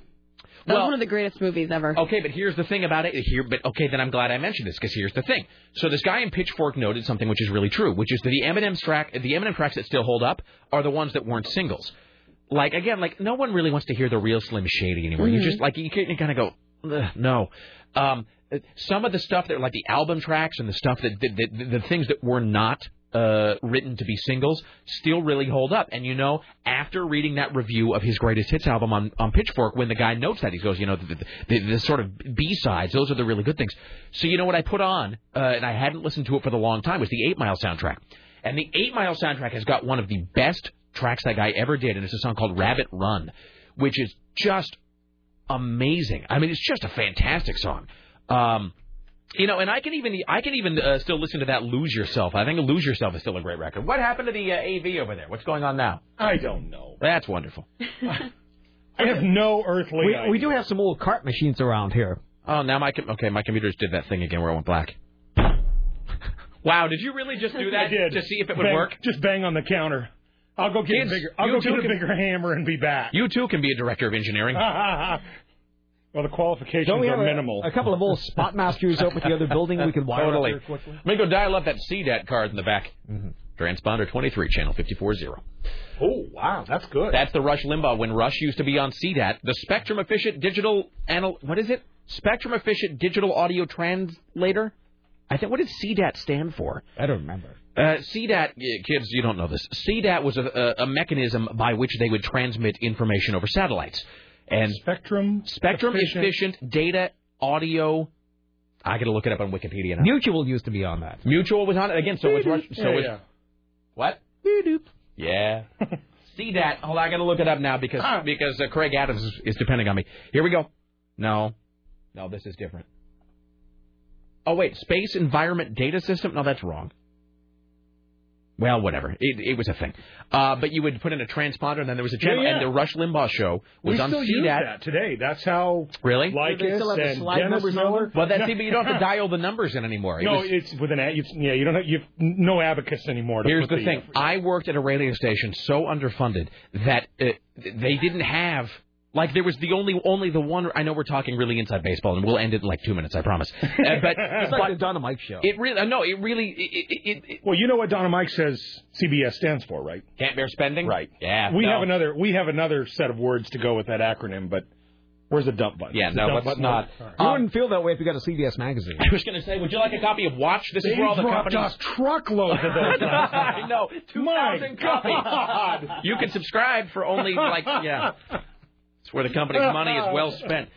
In lieu of toilet paper. Yeah. No, I worked at a station that was so underfunded, though, that for every different show we would carry on that station, whether it was Rush or G. Good Lady, whatever, you had to bend down and actually pull the transponder out. Yeah, the card. And put a different one in. Really? Yeah. Wow. And then you had to redial the card. And Rush was transponder 23, satellite, channel 540. That was the Rush Limbaugh show. So, wow. There we go. And like you said, nobody cares. Nope, just us. That's enough sometimes. All right. Anyway, so to wrap the whole thing up. So the Eminem singles are just, not that they're bad, but I'm just tired of them. But the 8 Mile soundtrack has this song, Rabbit Run. And even Lose Yourself I still like. And Rabbit Run, though, was just, I listened to it the other night and was like, damn, that guy was really good. What part of the movie is that in? I don't think it's in the film. I think it was just on the soundtrack. It might have been the closing credits.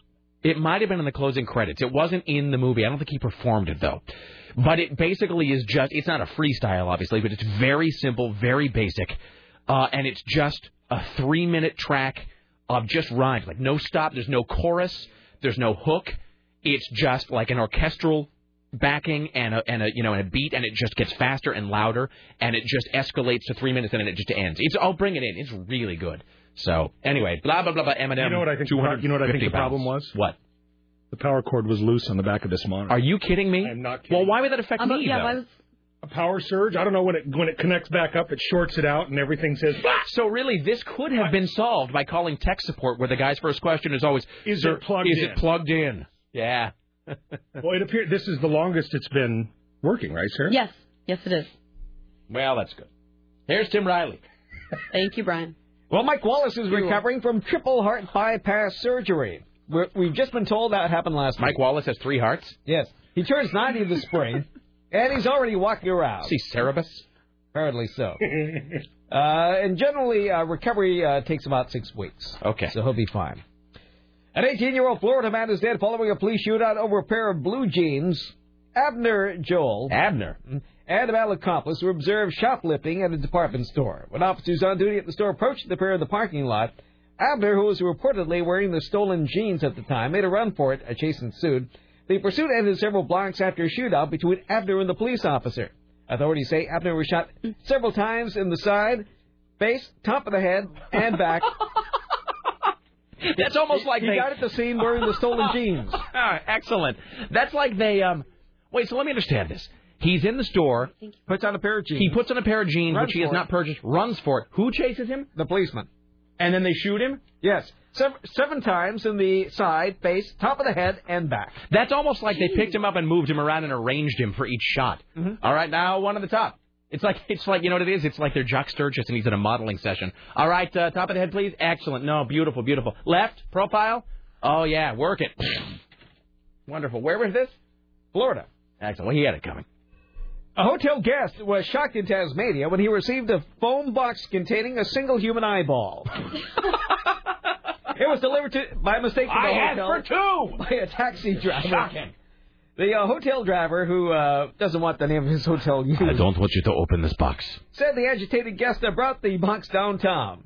The guy left me with a box with an eyeball in it. I thought it was just too weird. Where? This happened at a hotel in Tasmania. The home of the wombat. He thought it was too weird. Apparently, this was a failure in an internal handover process. Who was handing this to who? The person whose room it was delivered to by accident. But, I mean, where was the eyeball supposed to go? Not to the hotel. As soon as we discovered the error, we quickly rectified and delivered the eyeball to the appropriate person.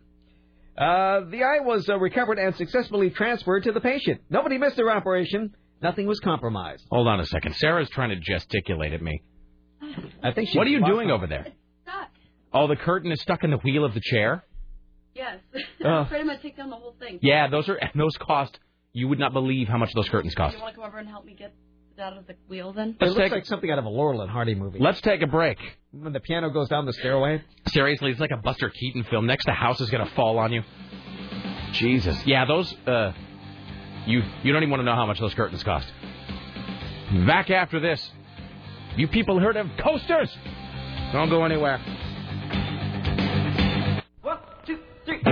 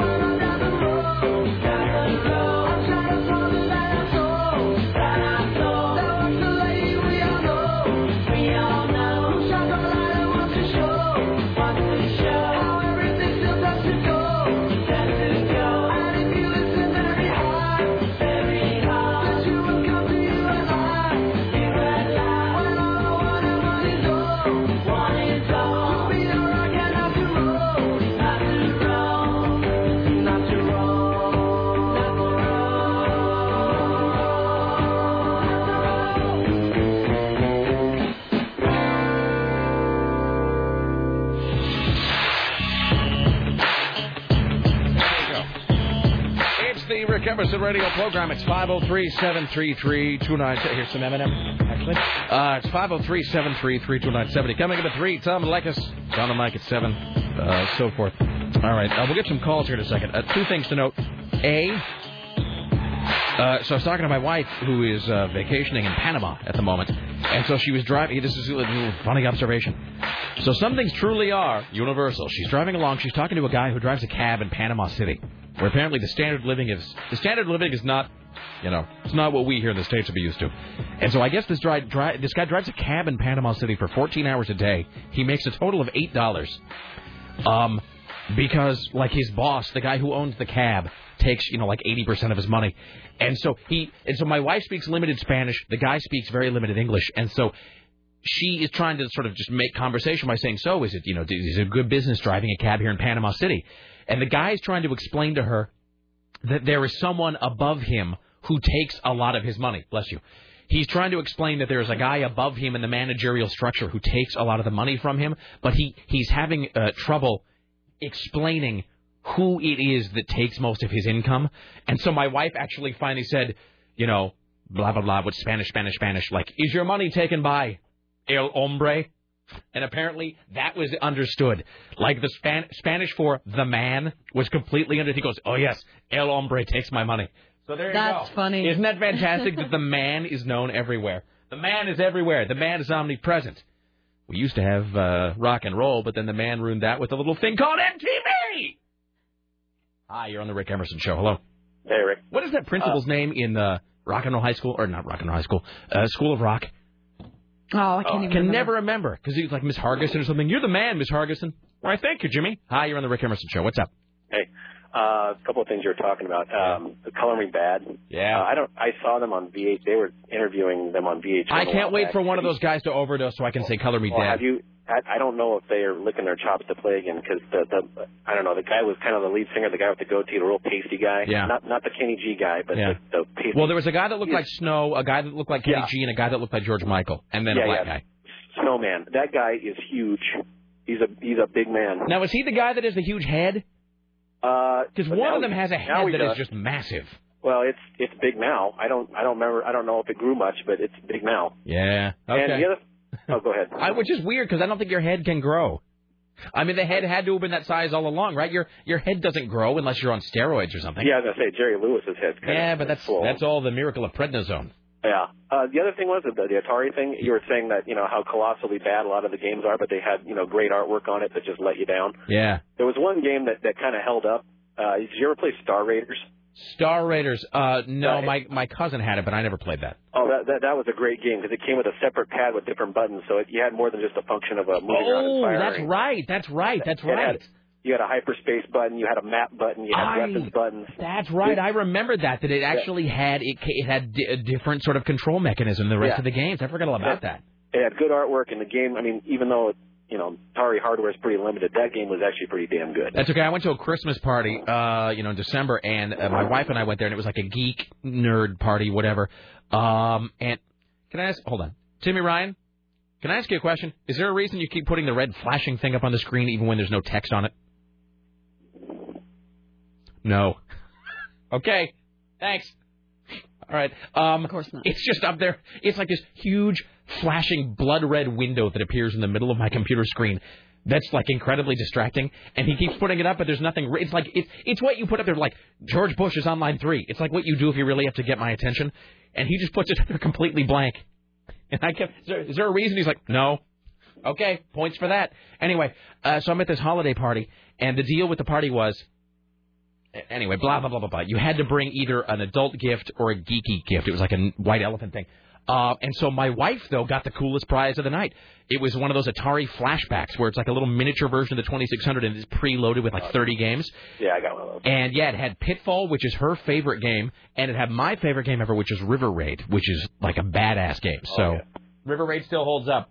Well, one other thing. Yes, sir. Remember a couple of weeks ago when you were talking about how the people at your wife's place of work were subjected to watching Deliverance? Yeah. I still want to drop off a movie to donate. So is there someone can give me an address where I can drop off a movie or two? Well, if you want to drop them off here, I'll make sure they get there. We're at 2040 Southwest 1st. 2040 Southwest 1st. Yeah, I only have Mondays off. So is there someone there early in the morning? 8:30 to 5:30. Oh, great. 2040 Southwest 1st. Yeah, right in the KUFO building. And I can just drop it off at the front desk with a note or something? Yes, you cool. can. Sweet. Thank you, sir. Later. All right, bye now. Let's see. Should we take more calls, or should we discuss how Sarah Dillon came to write a record review for Afro Man? I vote the latter. Please, Sarah. It's not even exciting. But the only record review you've ever written in your life was for Afro Man, of When I Get High, or Then I Got High, or Because I Got High. I was proud of it. I wrote it for WSU, the Evergreen. Is that for the student paper? Washington State University. Now, did they ask you to do this, or did you hear Afro Man and just decide it spoke to you and you had to? No, they asked. I can't remember how it came about. I definitely did not ask. Were you a regular writer for them? No. I wrote for them, I think, twice, and one of them was another review. I can't remember what that one was, but the Afro Man sticks out in my head. I don't know how. Maybe I had a friend who worked at the paper. That's like the least likely thing ever. That of all the things you would write, it would be a review of Afro Man. And it wasn't just that one song. No, it was the entire album. It was so terrible. I remember the best. Can I just tell you this? Look, I'm no musical wonderkind or whatever. Like I've written songs that like 4 people care about, so that's fine. I'm not trying to. you know what? That guy, Afro Man, has heard that song heard by more people than any of my songs. So that's fine, whatever. But I try to be aware of my own relative level of exposure, you know, as a musician. The thing about those guys, like Afro Man and like, who else comes to mind? Well, like the Starland Vocal Band of Afternoon Delight fame, or the Baja Man, the Who Let the Dogs Out guys. The great and terrible thing is you see this cycle repeated over and over again. I mean, look, one-hit wonders happen all the time. And there's nothing wrong with a one-hit wonder. But, you know, it is the nature of the beast. You have a big single, you can't really ever follow it up with anything, and then you sort of vanish and, you know, whatever. But every single time you see interviews with those guys, they're like, no, we're not going to be a one-hit wonder. No, we got lots of great songs people haven't heard yet. And in your head, you're just like, dude, no, not going to happen. And I remember seeing an interview with Afro Man, of course, just saying like, oh, no, I'm not a one-hit wonder. I've got songs that are going to put that one to you're going to hear about me for the next 30 years. And, you know, even as you're watching the interview, you're just kind of going, well, no, it's not going to happen. Sorry, though. Thanks for playing. So please tell now what did they give you a copy of the record and send you home with it? God, I can't. You know, this was my senior year of college, too. I should remember this a little bit better. Maybe that's why you don't remember it. Yeah, I did not purchase said copy of Afro Man. It was given to me.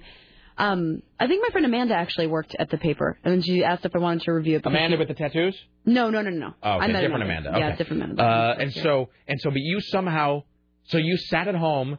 And what did you like? And listened to the entire album. Did you do it seriously? Like, did you have it on in the background, totally. Or did you like sit at your desk and like sit there and look at the record for like an hour? Maybe there was going to be a nugget of gold on that album that had been undiscovered. I'm like, maybe, you know, I want to get high, or because I got high, right? Not the, you know, the. That there were other tracks that put it to shame. Yeah, not so much. It was the worst album I've ever heard. Do you remember anything that you said in your review? No. Gosh, I wish I would have had more time to think on this. I didn't know that you'd be talking about it. I just said that as a passing comment. No, it's just fascinating. I don't think I've ever written a record review of anything that's been published anyway. I don't think I've ever done. I have a copy of it at my parents' house. The closest that I've ever come is that I have, well, two things.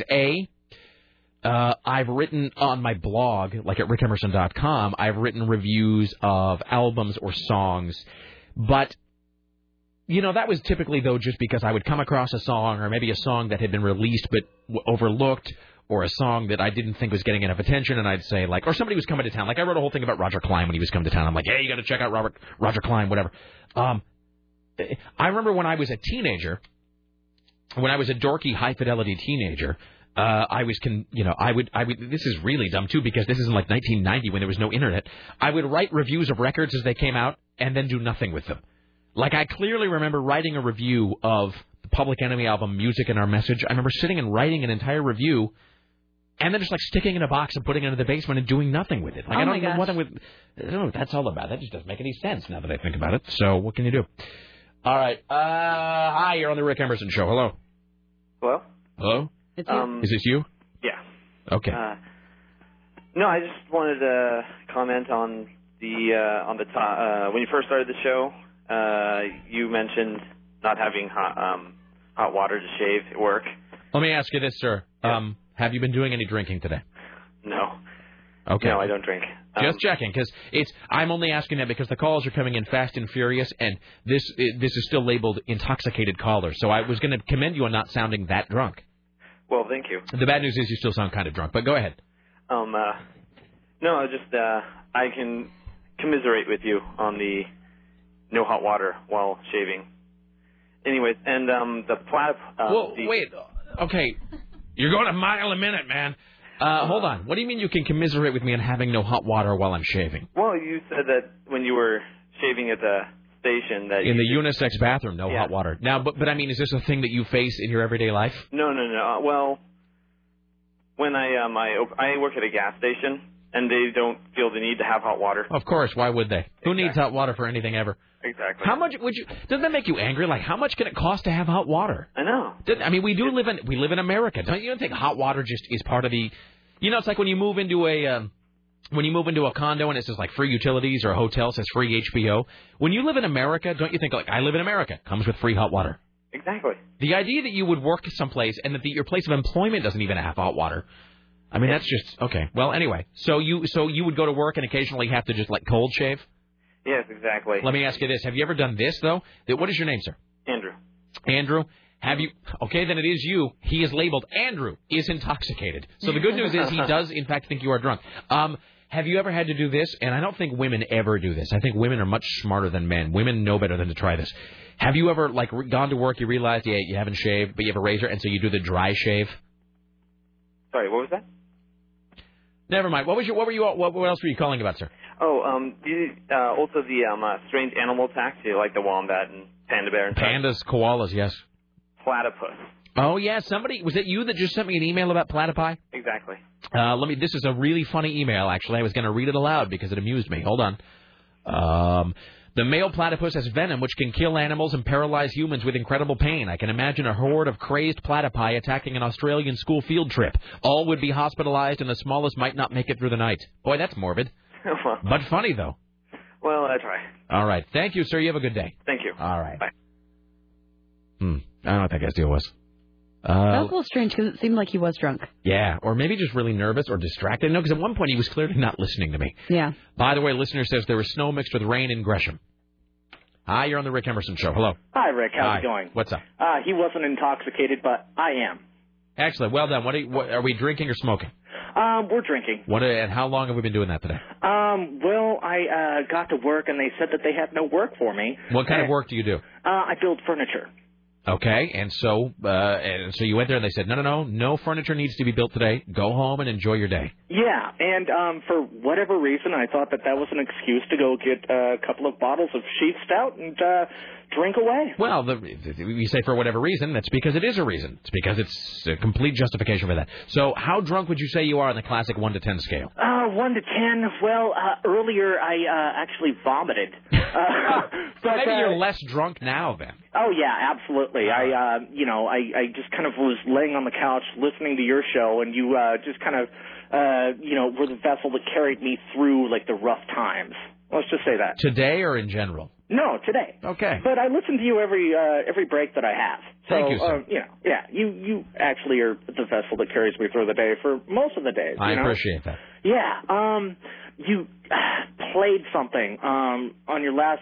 I'm not up with my radio jargon, but your last segue, you played the Beatles doing "Stairway to Heaven." Yeah, it's a group called the Beatniks. Beatnix. Beatniks. I heard that, and it was a total blast from the past, and I had to dig through my pile of Blue Cheer bootlegs to find the CD. That isn't really the best song on the CD. The best song, I think, is the Australian Doors show.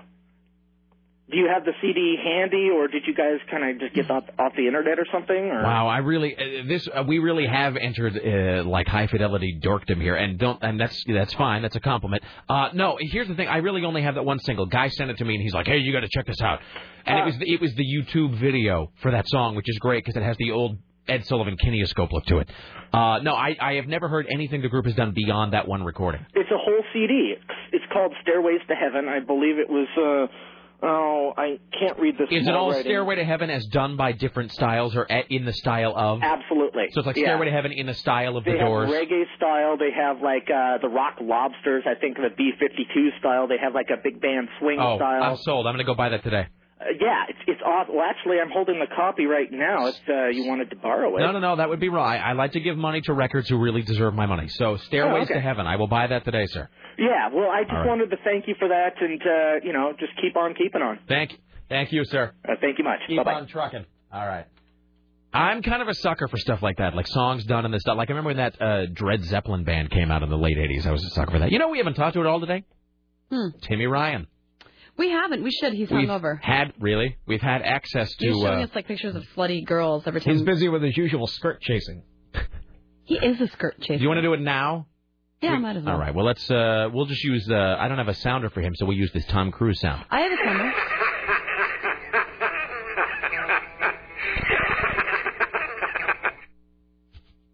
That's Tom Cruise, by the way. You want to hear it again? No.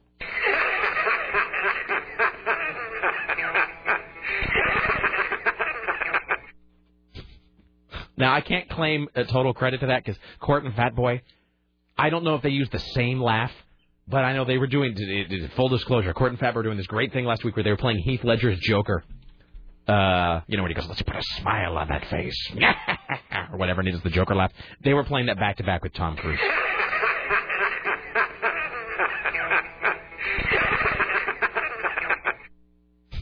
Hi, Timmy Ryan. What's up? The Joker will laugh no more. How you doing, brother? I'm doing good today. Are you? Yeah. Why? Did you shower today? Is this because you were just talking to a girl whose MySpace name is like Peel Me Like a Kumquat or something? I'm not going to tell you what the MySpace name is. I'm saying it was like that. Something like that. It was some kind of fruit. Peel Me Like a Banana? Yeah, peel me like a banana. We know what's on your mind. Let me ask you this. So how is it that you're meeting girls on MySpace? Do you go to... Let me ask you, do you just sort of... Is it sort of like the ocean becomes a river, becomes a tributary, He's a lurker. becomes a thing? You can see him. I can smell it. And so, but is that the thing? Let me just ask you this. Okay. Do you go to, like, let's say, a friend's MySpace page? You pick the hottest girl there, go to her MySpace page, and then in turn look for the hottest girl on that page and so forth until you've worked your way. I've never contacted. I have never personally made the first contact of any girl on MySpace. You wait for them to come to you. No, they haven't. Every single time it's ended in positive results. So what's up with you and the girl from... I find that very hard to believe that you've never... No. I find it very hard to believe you have not contacted women on MySpace. I swear to God I have not. Why would you tell us the truth right now anyway? You're trying to, like, seem like, oh, I'm not desperate. I saw you every time I passed by, you're looking at some chick's, like, friend list. I was looking at one of my friends' MySpace who just added me as a friend. So I just wanted to see, who her friends are to see if we have any mutual. So you're saying it's like you go onto Rick's computer right now, log into your MySpace page, and we go to your sent box, that there won't be any messages no, not to at all. girls? Not at all. Well, only girls who have contacted me right now. I see. So, but how would... Now, let me ask you this. In your assessment, how do these girls come to find you to make the first move? Okay, well, the last two times where the results were positive. But I'm just... As we shall say, I'll tell you that. There's this one girl who actually... Like a Tim Ryan soundboard. No, hold on. There's this girl named Aubrey. She was like this musician chick, so we hung out and had some coffee and beers and... And breakfast. Wild, freaky sex. Oh, well, okay, or that. The look on Tim's face is everything. I just wanted to point it out. And then there was this girl who came here from Boston. She's from Boston, and she's this art major, and she wanted to find some... cool, attractive guys, apparently, to hang for out hot, with. freaky sex. Yeah, pretty much. Okay. Wow. And I haven't talked to her since. She went back to Boston, and she said she was moving to Portland, and I haven't heard from her. So last time I heard, she was still in Boston. So you had wild... Say it. No, I'm just saying. That's my point. Wild words. No, wild I can't freaky even. And sex. No, but just the fact that you talk about sex so much makes me think that you've never had it. You guys were the one who brought the whole MySpace thing up. I wasn't even going to talk about it. I'm trying to find your damn profile. I keep my love life generally You private. was like wild freaking sex. Okay, tell you what. Because you guys always allude to it. You're like, so you guys had breakfast. I mean, what is... No, yes. Because I'm trying to be a gentleman. Yes, we made passionate love by the fireplace and drank champagne. Oh, don't ever say that. Let me ask you this. Then you were riding your white Eldorado. What is up with the girl at the plaid pantry? Sarah and I have had discussions about her, and we're not all on the same page as how desirable she was. I will tell you this. Tabby is a great girl. Be sure to use her name as often as possible. No, Tabby's a great girl. You're a great girl, and you really deserve, a guy who can give you what you want. And no, we've had some fun times. What? How did it go? So did you dump her? It was not really a dumping. It was. Did you just never call her back? No. Let me ask you this. Oh my God! Hold you on. totally. Did you just slowly turn down the fader on the relationship, like it was 10, 5, gone? No, I will explain this. All right. She is a great girl. She's very talented. A sweet spirit. She's very... No, well, she is from Utah, after all. Really? Is she? Yeah. Okay. She didn't know what that meant, by the way, because I think she was brought up Catholic. Was she? She wasn't raised LDS? Okay. No, but she actually faked being LDS to get jobs and things. Oh, yeah. Well, yeah. So, anyway, basically, we just kind of decided, or I decided, that she's just got too much going on in her life right now.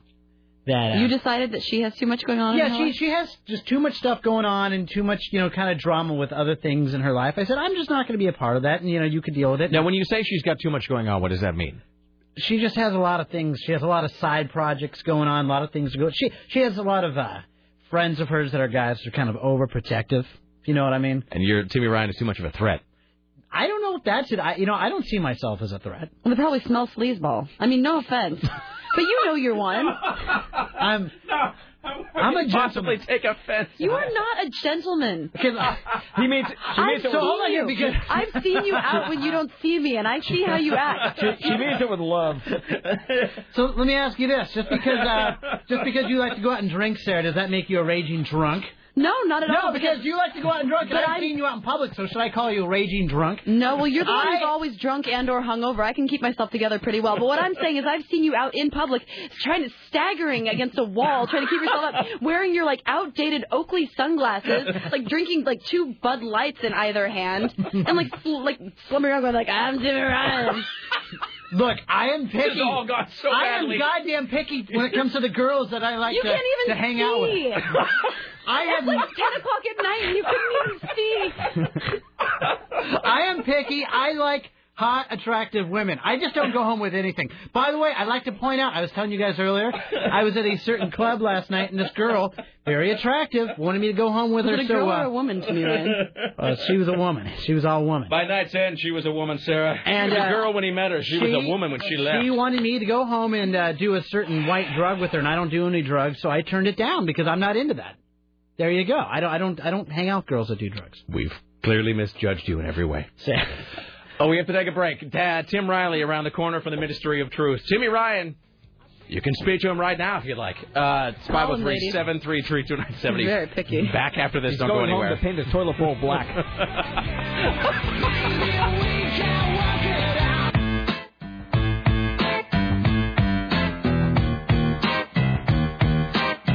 It's the Rick Emerson radio program. Ladies and gentlemen, at the Ministry of Truth, Tim Riley. And now, from the Ministry of Truth, this is Tim Riley. A Salem mobile home is totally destroyed in a morning fire today. Happened at 1940 Lana Avenue Northeast. It took firefighters 15 minutes to put it out. It destroyed everything inside the trailer. Damage is estimated at $20,000. From Missouri comes word the woman who faked the birth of 6 tuplets to tap into the generosity of neighbors has been sentenced today to 4 years in prison for violating her probation. Doesn't that seem like a thing that would be found out almost immediately? Now, Sarah Iverson, who's 45, and her husband, Chris, 35, live over in Grain Valley. That's a suburb of Independence. They live in Grain Valley. So they decided that they were going to spin this yarn to take advantage of the generosity of others. Within days, the story appeared on the front page of the newspaper. The couple of dogs to reporters and police. It was a lie, saying they needed the cash.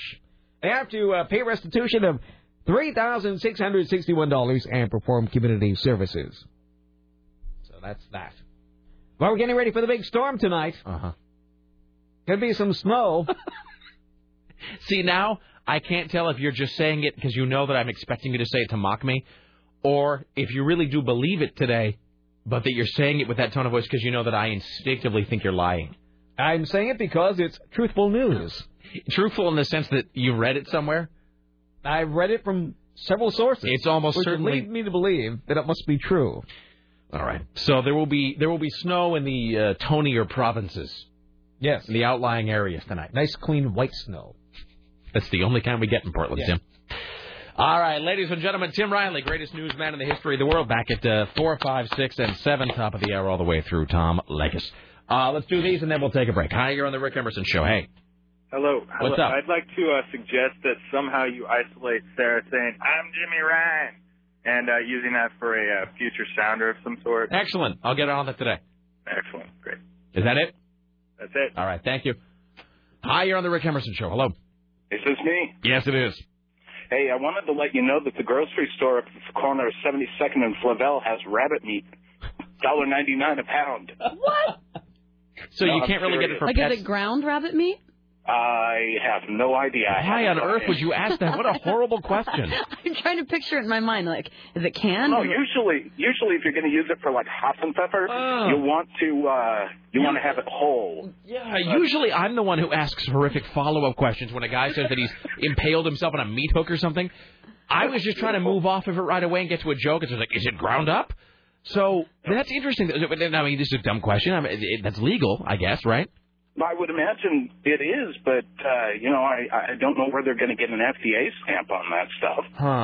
Well, they had an advertisement. Now, they had an advertisement a couple weeks back for wild boar. which kind of freaked me out too. But they've got it up on the sign. It's twice the price of beef. Kind of expensive. Okay, then. Well, I'll go look into it, or, no.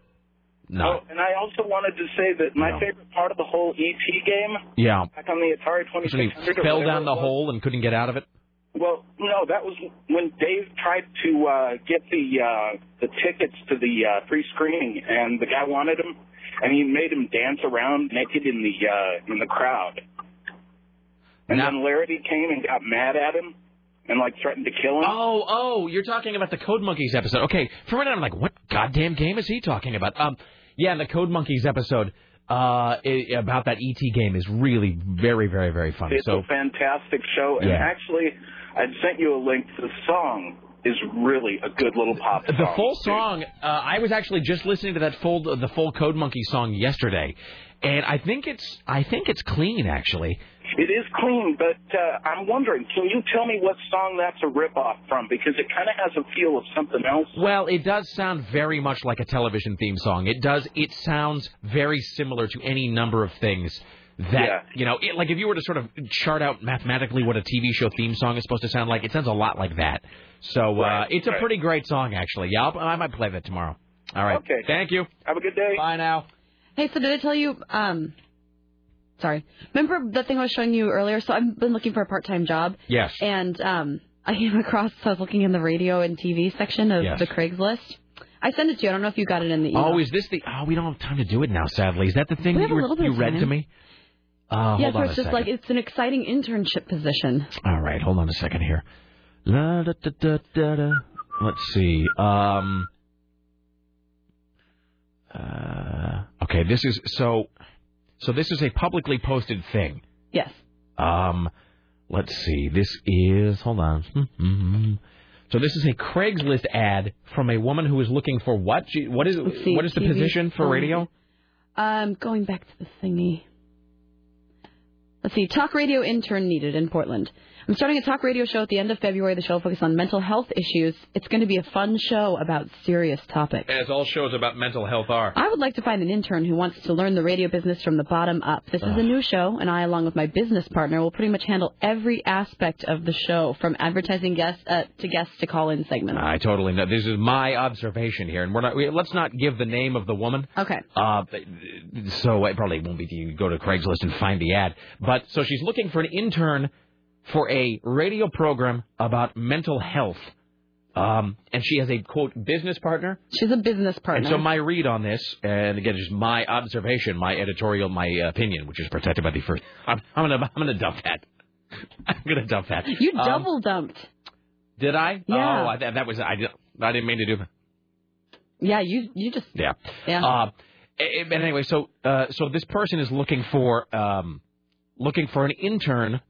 So someone who will work for free on a radio program about mental health, and she says she has a business partner. So my read on that, and I might be wrong, my read on that is that it's almost certainly one of those programs where she is buying the time, where it's a show that airs like noon to 2 on a Sunday, and where she just purchases the time and then, and then sort of acts as though it's a regular talk show.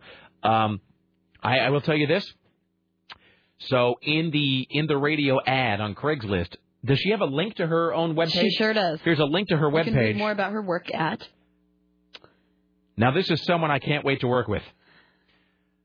Her you blank should read her biography. Was diagnosed. This is like 2 lines into her webpage. This is the woman, by the way. She has posted this information. This is on a publicly posted Craigslist ad, where she is looking to hire somebody to work on her radio program. And she wants them to know all about her. And again, this is public information. In the ad, she puts a link to her biography. Like 2 lines in. Blank was diagnosed with rapid cycling bipolar disorder in 1995. It gets worse, too. It took drugs which had many intolerable side effects. Wait, hold on. Constant depression, psychosis, devastating manic episodes. This is in her bio. Why would you? Wow. It's so detailed, it's uncomfortable. So medications weren't working for her. This is all in her biography. Do you see that lower part? She gained. Hold on. Let's see here. Wasn't there some part about how the medications had horrific side effects? Her biography. Yeah, let's see here. The side effects of the med. Okay. I'm sorry. So here we go. We are so. I mean, it's public information, but I'm not going to use her name. Anyway, Blank was diagnosed. Again, this is like the first paragraph of her biography. Blank was diagnosed with rapid cycling bipolar disorder. Let's see, life spiraling downward, constant depression, psychosis, and devastating and, quote, sneaky manic episodes. The side effects of the medications began to destroy Blank's body. She gained 100 pounds, lost 3 teeth, and had hair and skin problems and serious memory loss. Wow. Sign me up. And I get to work for free? It's a dream come true. I get to work for free on a station. And the best part is like no medications work for her, so she's dealing with this raging bipolar disorder. Yeah. We have to break. You just said her name again. Wow. Darn it. Okay. So there you go. But at least you don't get paid. So there's that. Go sign yourself up now. We ought to send Timmy Ryan to work there. Timmy Ryan, we have a little assignment for you. Back after this.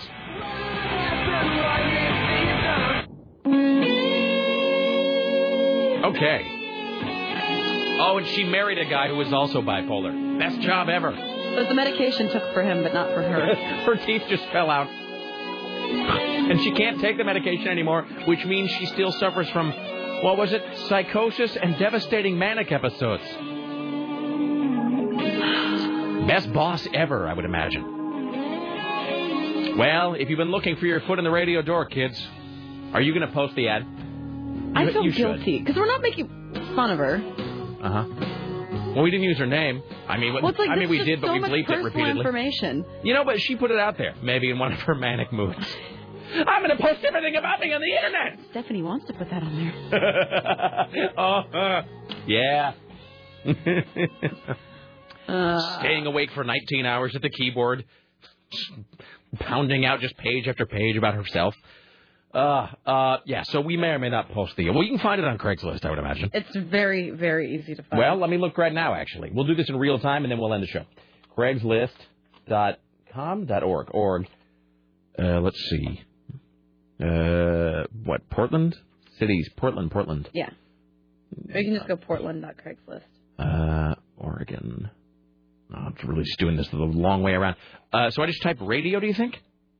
No, I just looked in the TV, film, radio jobs. I didn't even know there was such a section. Let's see here. Gigs? No jobs. Okay, maybe it's not so easy to find. All right, I'm at Portland Craigslist. Portland Craigslist. Look at jobs. Go all the way down toward the bottom of jobs. Oh, jobs here. Oh, I didn't even know there was a radio TV section. Look at that, TV, film, video. Yep. Okay. And then what day was this posted? It's literally like you scroll down to like half a page. Oh, talk radio intern needed. There it is. So there you go. Jesus. This station will be, here's how you know. This show will be recorded at the station with professional staff and equipment. The show time is undecided. I called it, but will be either Saturday or Sunday afternoon. There you go. I totally called that. And then it does have her website, where you can hear about how her teeth fell out and how she apparently has uncontrollable manic episodes. Have fun at that job. All right, Rick Emerson show produced today and every day by the lovely and only slightly manic Sarah Dillon for AM 970 Solid State Radio in the newsroom. Tim Riley on the phones. Timmy Ryan, Dave Zinn's the gatekeeper. Like us next. Watch out for snakes. See you all tomorrow. Bye now.